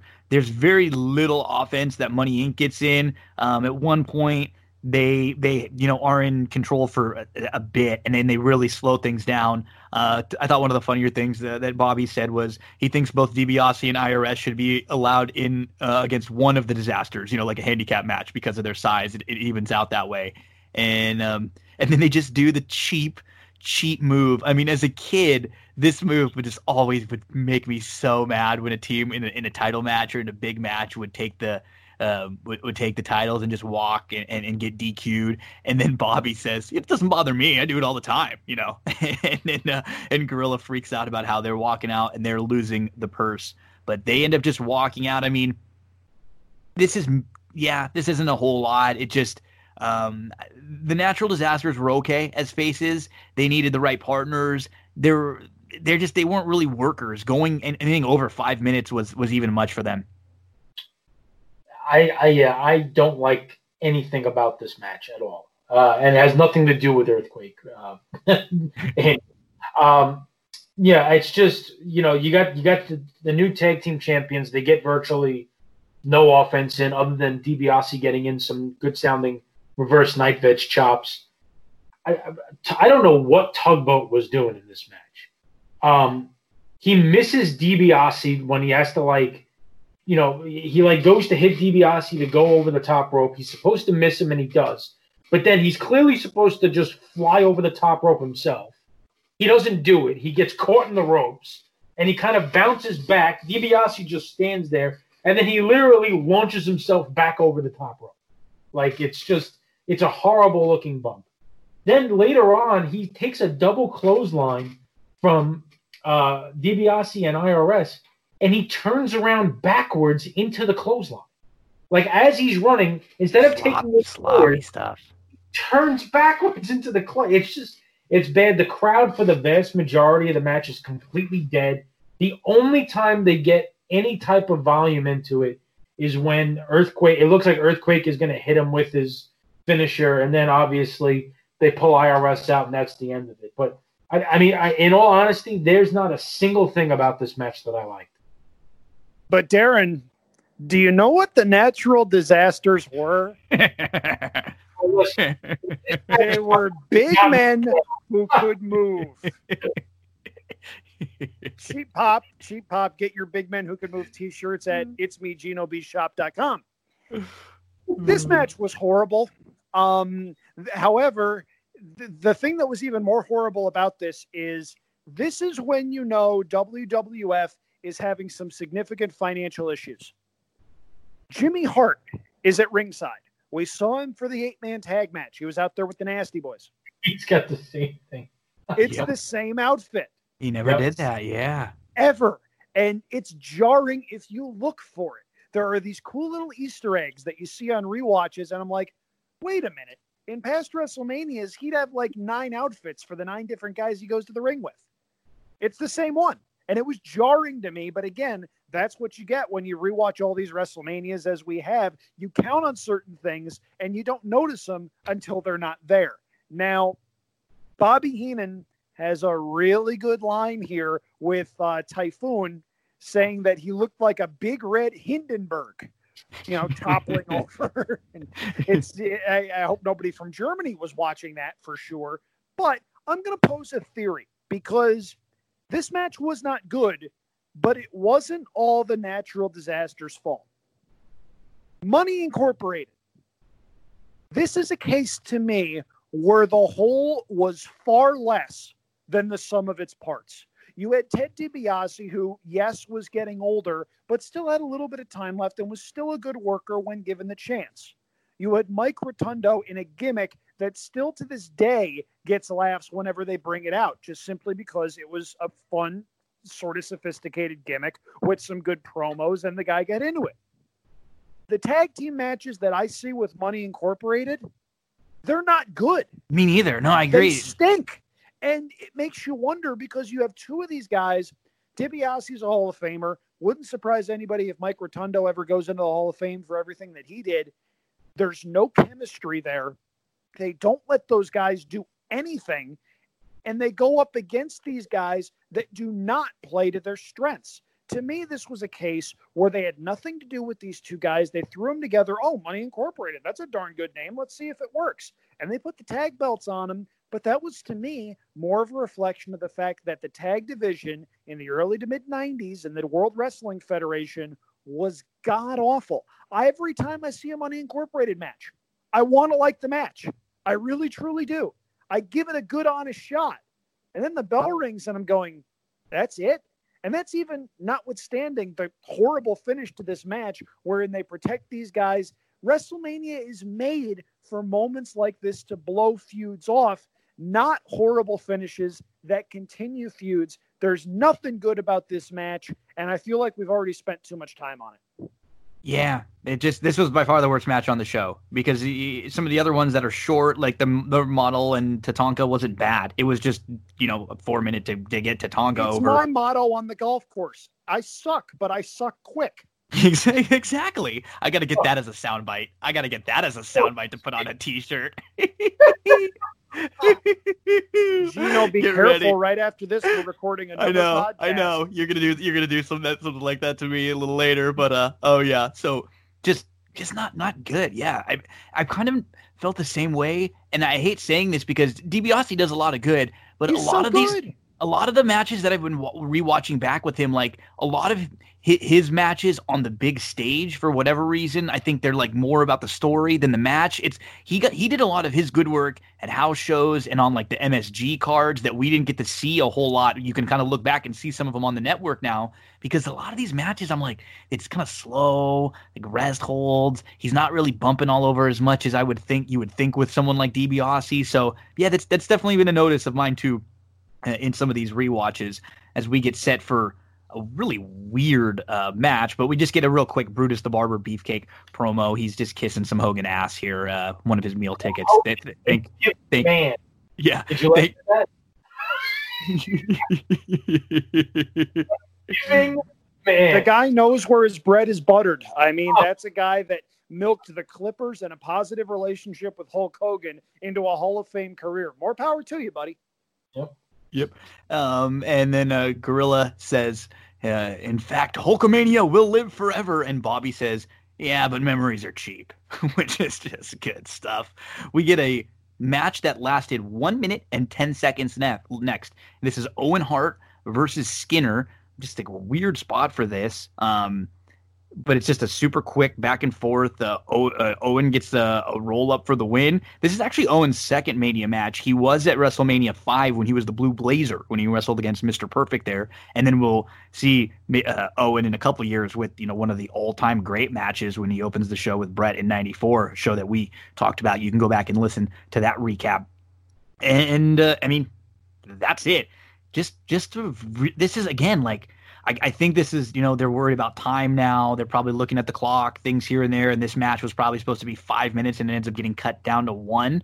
But it's one of those things. It's like, why put them out there for this 1 minute? And why not just not even put this match out there and then just like they did with the Bulldog match? There was supposed to be a Bulldog versus the Berserker match, I believe, that ended up getting cut because of time. And if you're going to go through, getting them out to the ring for a minute, this just, I don't know. I'm fine with Owen getting the win. It felt, whatever, but it didn't have a place here.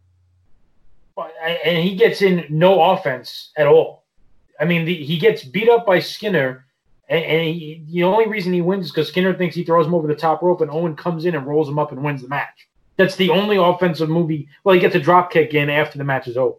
But, yeah, it's just a weird match. And this is one of the things, and again, it could be a time thing, but if you have a choice between Owen and the Berserker, Owen and Skinner, or Bulldog versus the Berserker, why wouldn't you have Bulldog versus Berserker? You really need Skinner on a WrestleMania card here, but... And I know they're not thinking ahead, but isn't it funny, because this was a note that I kind of had for the end of the show, that the guy who wins the main event of the next pay-per-view that you have isn't even on this show? 100% agree. That was one of the things when I tweeted out about it that threw me, because I knew about the Bulldog Berserker match. And... I don't know if at this point they had planned yet for that. I'm pretty sure from what I've read that they knew that Bulldog was going to go over for the IC belt at SummerSlam for quite a while. Mm-hmm. I think that was the plan. I don't know if it was the plan yet. I can't say that with any certainty. But, if you're thinking that that's going to be what's going to happen, how is the guy not even on the card? And that's one of the things that just threw me for a loop. Can we discuss Owen Hart's tights? What the hell was that dude wearing? What is the rationale for any of that? The high energy tights. Yeah. Like the Zumba big, pregnant woman pants there. Yoga pants. I have no idea. Yeah. It was just, that was bad. This match did have one really good spot. I liked the spot right when they came back to the arena. You see Owen flipping to the middle of the ring, and he flips right into Skinner spitting the tobacco juice. I actually thought that was a pretty cool spot. The problem was the match itself was just, it was awful, and it was just there to be there. And again, timing being what it is, yeah, that probably was supposed to be a 4-minute match that got cut down to 1. Maybe the tag title match went on too long. Maybe promos went on too long. You don't know. But going into Bulldog and the Berserker, there are some matches from late 80s, early 90s AWA where the Berserker is wrestling as Yukon John Nord, and he does some really cool stuff. that used to be on ESPN Classic, the ancient network that should be on far more carriers than it is. He does some pretty cool stuff that guys his size weren't doing at the time. If you get a chance, go down the rabbit hole. It's pretty cool stuff. AWA was building him up as a pretty big deal right up until Verne Gagne went bankrupt. And I was a little bit surprised looking back that they couldn't find more to do with him once he made the jump to the WWF, but only so many spots, and he was a victim of that. Yeah, he had a little feud with The Undertaker where I think he was supposed to like stab him, or he did end up stabbing him with like a sword. It was bizarre, but it just seemed out of place. Give me 5 minutes of Bulldog, Berserker. Let's get Bulldog out there, win with the power move, set him up for the good end of the year that he was going to have. But that was not the case. As we get set for now our main event. First of Sid backstage. Yeah, not main event. We get set for the final match of the show. Let's put it that way. The match that would close the show. Sid is backstage with Mean Gene. He calls him a short, fat, bald-headed little oaf, which was just kind of funny, is the way he says it, so like matter-of-factly. And he promises this will be Hulk's last match. We see some of the clips about the right before this, there was an episode of Primetime Wrestling just a week before. It was basically like the go-home show for this, and there were a couple matches on the show.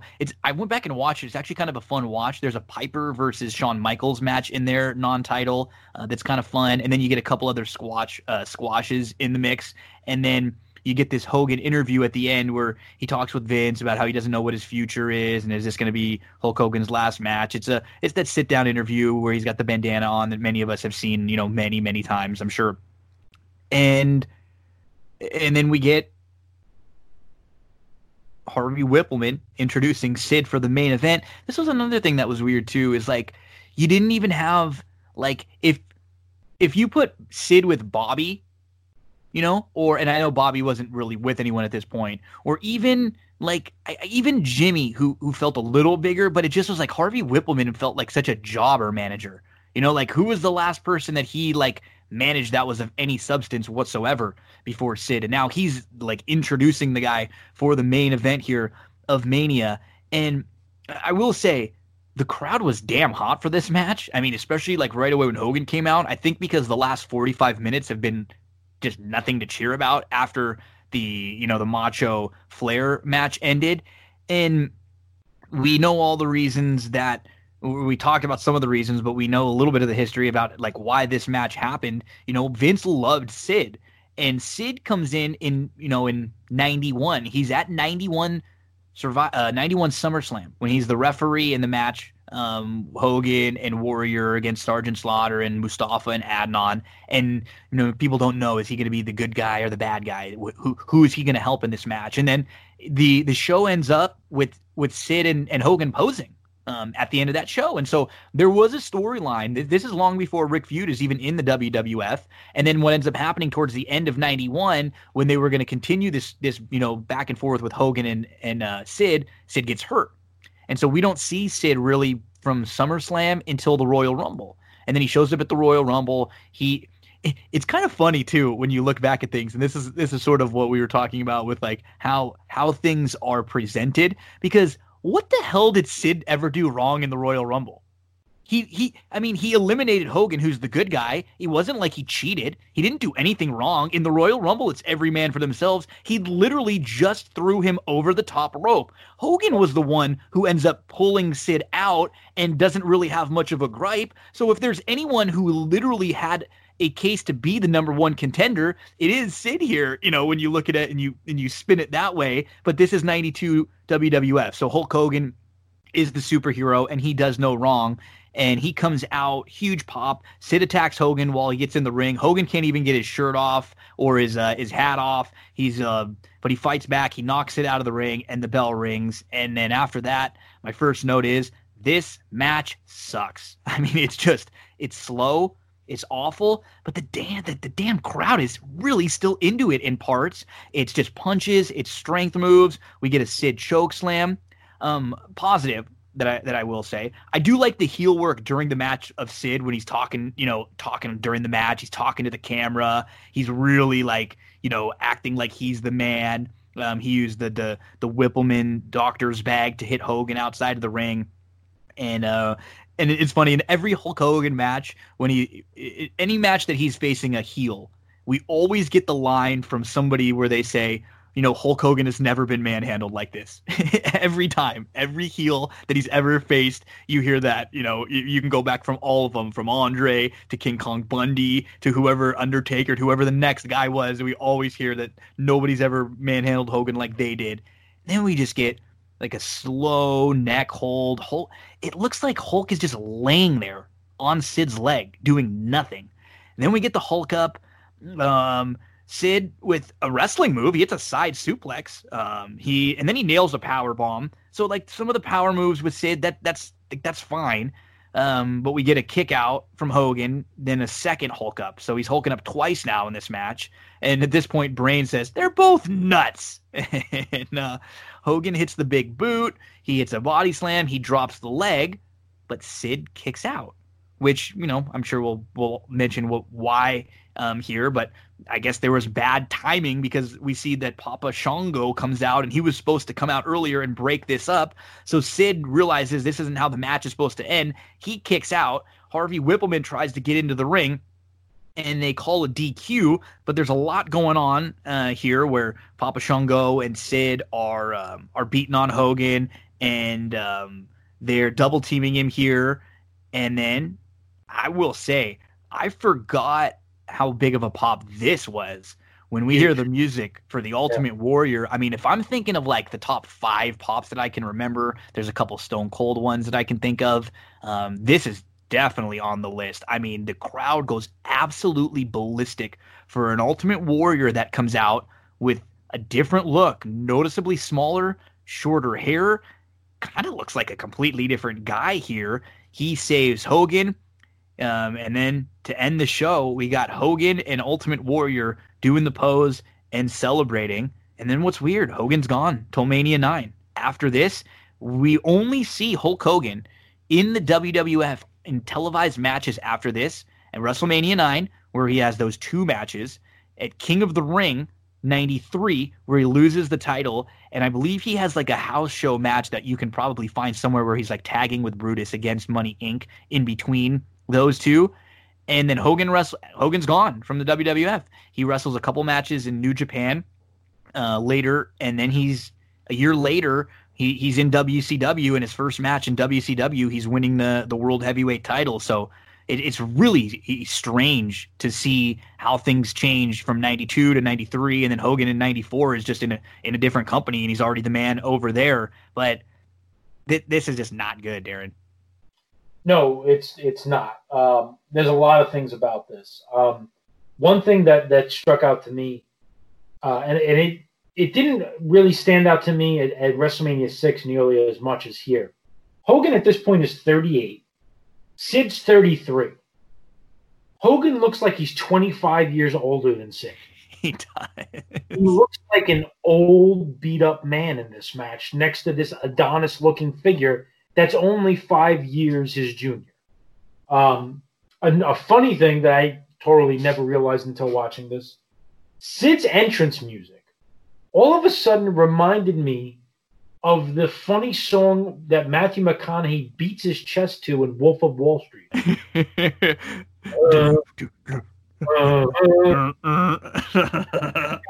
the same note. I was like, oh, wow, look at that. That's just a funny thing. We need some humor to talk about with this match.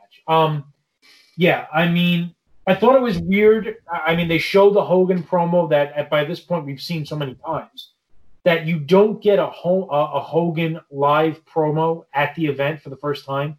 We've always seen Hogan with Gene. Well, something. That's a great Gene. point. That's a good point. The first time that we don't get that promo from Hogan, which I thought was interesting. You get the test of strength like they tried to do at WrestleMania 6. But the WrestleMania 6 one was much better.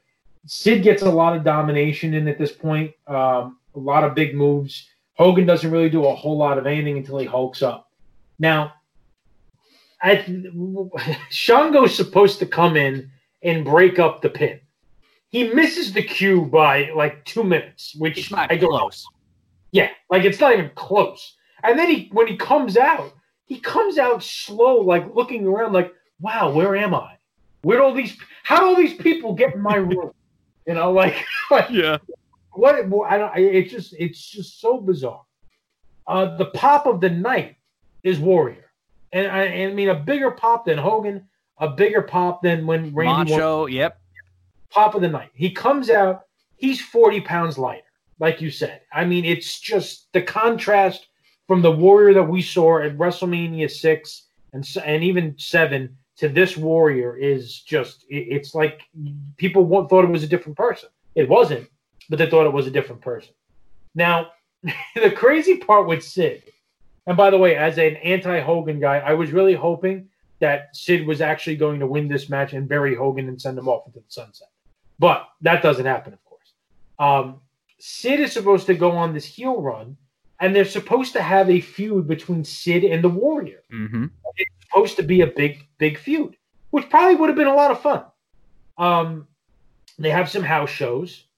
Sid, by the way, before WrestleMania, tests positive because of, well, look what he looks like. Test positive for a drug violation. They let him wrestle here. They let him go on the European tour. He has a couple of house show matches with Warrior. He wins a couple of matches against Sid. I think by DQ. Sid's not happy about what's going on, and he quits. Like literally a month after WrestleMania 8, he quits. And they replace Sid in the feud with Warrior with Papa Shango, who's still wondering how all these people got in his room. Yeah, I mean, everything about this is a complete cluster. It's like when you know when we've seen some really good matches like we've talked about with with Brett and Owen or with Shawn and Razor. You know, it seems like in those matches that are great, even the things in like the Brett Piper match too. Like some of the things in matches that help make them good to like great are like little bits of luck. Right? Little things where something falls this way, the ladder falls this way on top of him, you know, or something like that, that in some of these really bad matches like this, it's the opposite. It's like anything that can go wrong, from the timing to just the work rate in general, to the spot here, to this, to that, like it just all fell flat. Yeah. I mean, you guys nailed a lot of this. Now, going back all the way to the pre-match promos, Sid looks like a badass in these promos. Now, we can make fun of what he said, but he looks like a star. He does. And it's clear that they're trying to push the guy. Then you have Hogan doing his, am I retiring? Am I not retiring? I don't know. I'm being ambiguous in case my television show gets canceled. And it makes you wonder what would have happened if Hulk Hogan had Dwayne Johnson's acting success, because then you don't have WrestleMania 9. You don't have Hogan going to WCW. All of that is done. You don't have Hogan Rock at WrestleMania in Toronto. See, in Toronto, had to work that in. You don't have any of Hogan's stuff. You know, this tag team with Edge. You don't have Hogan Orton. You don't have Hogan in TNA, which may very well be a worthwhile trade-off because of how bad that was. But it makes you wonder those little things. If Hogan's shows and movies had taken off, where would wrestling be right now? And all of those little things converge here in the main event of WrestleMania 8. Sid was not ready. Sid was never a technical maestro in the ring. There was one guy that got a really good match out of him, and it was in WCW, and it was a guy we can't talk about because if we do, then the censors of good taste will come. And Voldemort from, yes. I think some people refer to him as. Yeah. He who must not be named. Yes, that guy. This match, oh boy, there's no timing. There's no chemistry. Hulk does the Hulk up and the place goes bonkers. And at this point, I'm begging, please hit the leg drop. Send us home. Fine. Usually the best part of a bad match is when it's over. That wasn't the case here because the match was supposed to be over about 5 different times. Papa Shango's missing his cue. You have Harvey Whippleman playing a part in this match when he had no right to. They beat up Hogan, and you know something's going to happen. because regardless of how that match wound up, there was no way Hogan was ending the show flat on his back. So you hear Heenan go, "This is crazy. He don't have a friend left." Dun, dun, dun, dun, dun, dun, dun, dun, dun, dun, dun, dun, dun. And the second the music hits, everyone goes bonkers. I mean, that, if anything else, shows you the power of what that music brought to the Ultimate Warrior's character. He runs down, he and Hogan clear the ring, and they do the pose. Now, if you watch the pose off, it is very clear Warrior is very rusty because Hogan is having to talk him through how to pose together for the crowd. And they're trying to interact with the crowd. They bring a sign in that says, "Bring the Warrior back." And Warrior tries to take the sign, like reaching out into the crowd. And Hogan has to stop him going, "No, no, no." Watch that. It's fascinating. You can tell there's so much tension between these two guys, specifically because Warrior thought he was on the same level as Hogan, which he might have been at one point, but certainly wasn't now. There was the issue before the SummerSlam main event where Hogan may have suggested the Iron Sheik break Warrior's leg. There's a lot going on. There's a lot to unpack. Not a lot of it is very good, and it really puts a damper on a WrestleMania that's 2 hours and 45 minutes, where the first hour and 45 minutes from top to bottom is some of the best wrestling that you're going to see maybe ever at any WrestleMania. There's something for everybody, and if the WrestleMania ends on Flair and Savage's promos, is anyone complaining? I don't think so. And then you have a couple of nothing matches followed by one of the worst main events in WrestleMania history. WrestleMania 8 is still a very fun rewatch. I voted for it in the poll a couple of weeks ago. I'm happy we wound up getting to it. I really enjoyed a lot of parts of this show. But the way that it ended, specifically the last hour, where absolutely nothing burger after nothing burger after nothing burger, and oh, by the way, the main event sucks. It left a horrible taste in my mouth. You forget about how good the first half of the show is. You don't forget it, but it looks significantly less impressive with how the show ended. And I understand they wanted to give Hogan a moment, but and the Warrior moment, the Warrior surprise, is like, hey, Warrior's the next guy again. Here's another passing of the torch, or and how that wind up for everybody. Yeah. Because like you go through the card. Michaels versus Tito, very solid, good opener. Undertaker, Jake, really fun, nothing bad to say about that. 2 4-star matches in Bret Hart versus Piper and Randy versus Ric Flair. You get that fun 8-man tag that's quick, and it's got the good intro and stuff with Ray Combs. And then, so that's a fun 5 matches there where there's nothing really wrong with any of those. And then you get the Tatanka, Martel, okay, that's a downer after.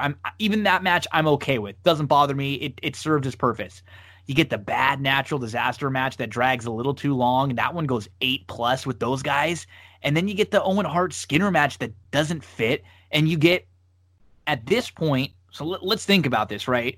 Like Mania 1 is fun, it's nostalgic. The work rate isn't great, but even the main event, it's fun. You got you got Piper and Orndorff, and you got Hogan and Mr. T. It's great. WrestleMania 2, the Hogan Bundy match in the cage. It's not one of the better ones, but it's not a horrible match. It's not completely awful. Mania 3 with Andre is great. Mania 4, the main event there is Savage versus DiBiase with all the stuff going on with Hogan and with Andre. That's really fun. That's one of the best matches on the show, with those two guys. Mania 5, we get Hogan with one of his better Mania matches ever against, Savage. Mania 6, we get Hogan with a really good match against Warrior. We look at 7, 8, and then what we see from Hogan in 9. Those are 3 really bad years after, a stretch of 5 or 6 pretty good years for a guy that wasn't a good worker. I mean, he was not good against Slaughter in the Mania 7, which we talked about, which was a pretty solid show, actually, that one too, but it kind of in the same way, when there's so much better earlier on the show and that doesn't end up finishing it, we didn't weren't used to getting DQs like this in the main event of WrestleMania either. Not at all. And it's a case where, yeah, Hogan and Slaughter wasn't good, but it also wasn't all the way bad. Like, it wasn't actively, repulsively awful. It was the American hero winning against the traitor and sending the fans home happy, and the match quality was almost secondary. This was supposed to be Hogan's quote-unquote farewell match. And from the word go, it was just, ugh. Could you imagine if this was the last, and Hogan came back and did some good work, right? Like his run when he returned after some of the bad stuff in WCW early. Then he turns NWO. He's a great job there as the heel. He comes back, and you mentioned the match with The Rock. He kind of has that fun little run where he's with Edge and he goes against Shawn Michaels, and we all get a good laugh and we get the feels like we were a kid again. But could you imagine, like you said, if he goes on and he does acting, and this is his last match, and we're thinking about what a bad way to go out if this would have been, because I know, Darren, you mentioned you weren't always the biggest Hogan fan, and we've seen and talked about literally like his best moments, so we've definitely had to talk positive about him a lot of the times because he put on really good matches and really good shows in Mania 3. He did the same in Mania 6 again, but this was not one of those, and I think we got it. We are fine with giving him plenty of criticism here because he didn't seem very into it. He had his is he leaving, the steroid stuff, the movie stuff, and this would have been one of those things where he would have been much better off telling Vince, like, hey, let's put me on in the middle of the show, and let Randy close things out. Right, and he's such a giving man, according to Beefcake, that he would have. Hogan must pose. Hogan must pose. Hogan must close the show, no matter what. And they pay the price for it at the end of the show. And I mean, I'm at this point where this is just my view. I know the Warrior wasn't a good worker, but brought you a lot of excitement. Loved the gimmick. I'm 7 years old. You go to a birthday party. You want face paint? Sure. What face paint do you want? You want the Ultimate Warrior. I was a Savage guy. I was a Bret guy long before most people were Bret guys. I was just tired of Hogan constantly being shoved into my face. And then in WrestleMania 9, Bret loses. Here's Hogan. He's going to get the win. Like, I was just over it, and off of 7, the match with Slaughter, while not a complete and utter disaster, was a poor match. This match was a complete and utter disaster. It was time to move on. And it bothered me in that Vince would get rid of guys that still had miles on the tires and could still work and could still put on good matches. But at the same time, he would keep Hogan around, who at this point, his work was noticeably declining. Now, I get it. He's Babe Ruth. I understand. He's an attraction. He's your draw. He sells the merchandise. He pays the bills. I understand that. But you could still have him and not have him be the center of everybody's world in every pay-per-view. And that's what started to bother me. And the proof in the pudding, by the way, you come out of this. The Rampage 92 show is actually, if you've never seen it, it's not a well-known pay-per-view. It's actually a really good show. And I'm sure you could probably get it on the network, of course. Mm-hmm. SummerSlam 92 was a really good SummerSlam. It's a lot of fun, some good matches, the Kamala Undertaker thing. The Bret Bulldog match is great. The Savage Warrior match has got cool stuff going on. The Martel Michaels match with no punching in the face is a lot of fun. There's cool things going on. Survivor Series 92 is a really good show. Bret and Shawn have a great match. And by the way, and then you get to Royal Rumble 93. Say what you want, but there's some good stuff in that show. Not bad. It's not bad. And all of this went on without Hogan. It's possible to have a good product without Hogan. They could do it. But then you get right back to WrestleMania 9, and we got to bring him right back in. And what happens in WrestleMania 9? It's a shit show. I'm not saying that Hogan is the cause of that. My point is that when you're so focused on this one guy, and it's the way it's been for all these years, and this must happen, and this must happen, and we've got to do this with Hogan, and we've got to do that with Hogan, it screws other things up. There's a shelf life. There's a shelf life for that. And it was the same exact thing that happened in WCW, right? You can go and you can do it for a few years. But the problem is Hogan signs all these crazy contracts when he goes over to WCW.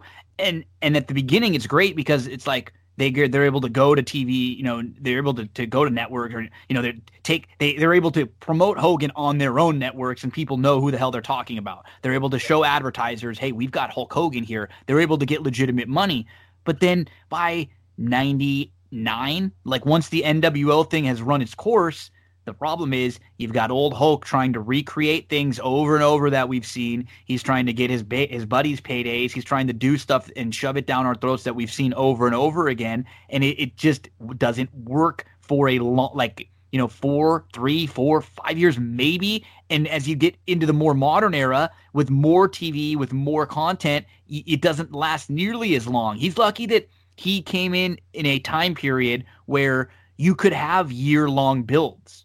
You know, everything was a 6-month build because there wasn't a whole lot of TV, and we didn't get this. We didn't get sick of Hulk Hogan, you know, because we didn't see him a whole ton until right around this point, right? It was like 91 into 92 when you could tell the crowds were actually like not in this particular match because this is being announced as one of his final matches maybe, so the crowd was into him here for sure. But 92 Rumble, they seemed like they were fine when Sid dropped him out.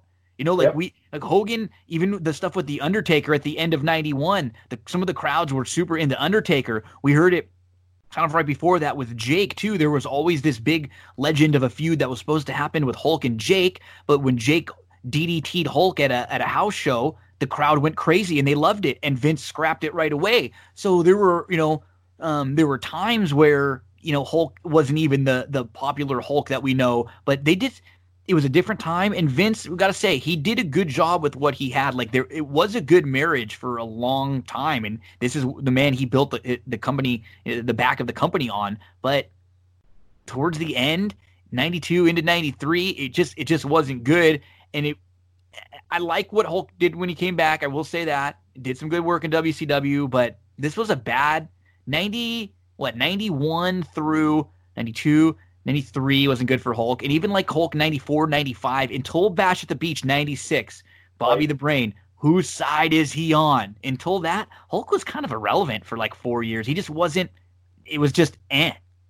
Yep. And who did, and the weird thing was, who was the guy that went back to WCW before Hulk, who once they brought Hogan in, got sent to the back of the line? Which makes no sense. Ric Flair. WCW took a dump all over Ric Flair and sacrificed him for Hogan. And they wanted Flair to job to Hogan when Hogan came in. And the only reason that the Hogan thing worked was when they flipped him at Bash at the Beach and became a part of the NWO. And they sacrificed their relationship with their icon of their company for so long because, we got to do something with Hogan. And I'm telling you, at this point, like you said very well, Gino, things have a shelf life. We talked about Warrior last time. That gimmick would not work in 1996. It has a shelf life. Even now, Undertaker couldn't just be the dead man for 25 years where he walked around with purple under his eyes and making people think he was really dead. You have to adjust your character. The Hogan thing had run its course, and they just kept on driving it home. And I think it did damage, in my opinion, in both companies. I'm going to actually, we've been talking for about 2 hours, and I haven't played devil's advocate yet. So I get to fill that role. Yay. Okay. Say they announce Hogan versus Flair at WrestleMania 8. Please tell me you believe that would have been a better match than Hogan against Sid. Sure. Yeah. Now, what was the very first thing that WCW did after bringing Hulk Hogan in? They capitalized on that dream match that the WWF didn't give its fans on a big stage. WCW did a lot of things very wrong. Let me not pull punches on that. Having said that, one of the things that they did right that fired a shot at the WWF was They had that match at Bash at the Beach 94. It was a good match. If you watch it back, Flair does a really nice job of carrying Hogan. Hogan wins with the leg drop. Everyone goes home happy. The crowd legitimately cheers for Hulk Hogan. Now, the problem was the same thing that happened with the Ultimate Warrior in 1990 happened with Hulk Hogan in 1994 in a different company. After they did that, they had no top-line heels. Yep. So what did they do? They created the Dungeon of Doom. And we got the Butcher, and we got all the different versions of the Zodiac, and five different faces of Brutus the Barber Beefcake. We got, Zeus, big, what was he? Z Gangsta was there in WCW. And yeah, the right off the bat, I remember that hitting it was good. And they were able to use, like you said, what WWF didn't do and say, hey, look, this is still a match that we've all been waiting for. We've never really got. And it wasn't terrible. It wasn't. It's just, I hate the way this Mania ends because I thought it was a really damn good show, top to bottom. Especially those first 5 matches or so. And then that second half was when things start to turn. And in particular, this last match with a bad taste that it leaves us. So before we get ready to go, just think about this. The next Mania that we're going to be doing is 1998, right? WrestleMania 14. And think about Shawn Michaels. Right? The difference between this one and the next, the 6 years where he is on the card and where he is on the show. It's just crazy how when you jump around like this, you see the snapshot of someone's career and then you see them again 5-6 years down the line. So closing thoughts, Darren? Yeah, for me, this show, look, good show, a lot of good spots, especially the first half like we talked about. For me, this show is like you're on the third date with a girl. And all the dates, especially this one, have gone extremely well. You've had a very nice dinner. Maybe you saw a movie. There's been some nice kissing and stuff like that. And now you drive back to her house and you pull up in front of the house. And you get a peck on the cheek, good night, and out the car she goes. That's what this WrestleMania for me was like. Without getting graphic, there's no happy ending. That's a good way to put it. That's a good way to put it. First of all, I think Darren is already over the whole WrestleMania 8 thing because the second he heard WrestleMania 14, I could hear him running to his television, putting on the network, and queuing up the very first match of that show, which is the Tag Team Battle Royal and the big entrance with the Legion of Doom. And I'm sorry, Darren, who was their manager?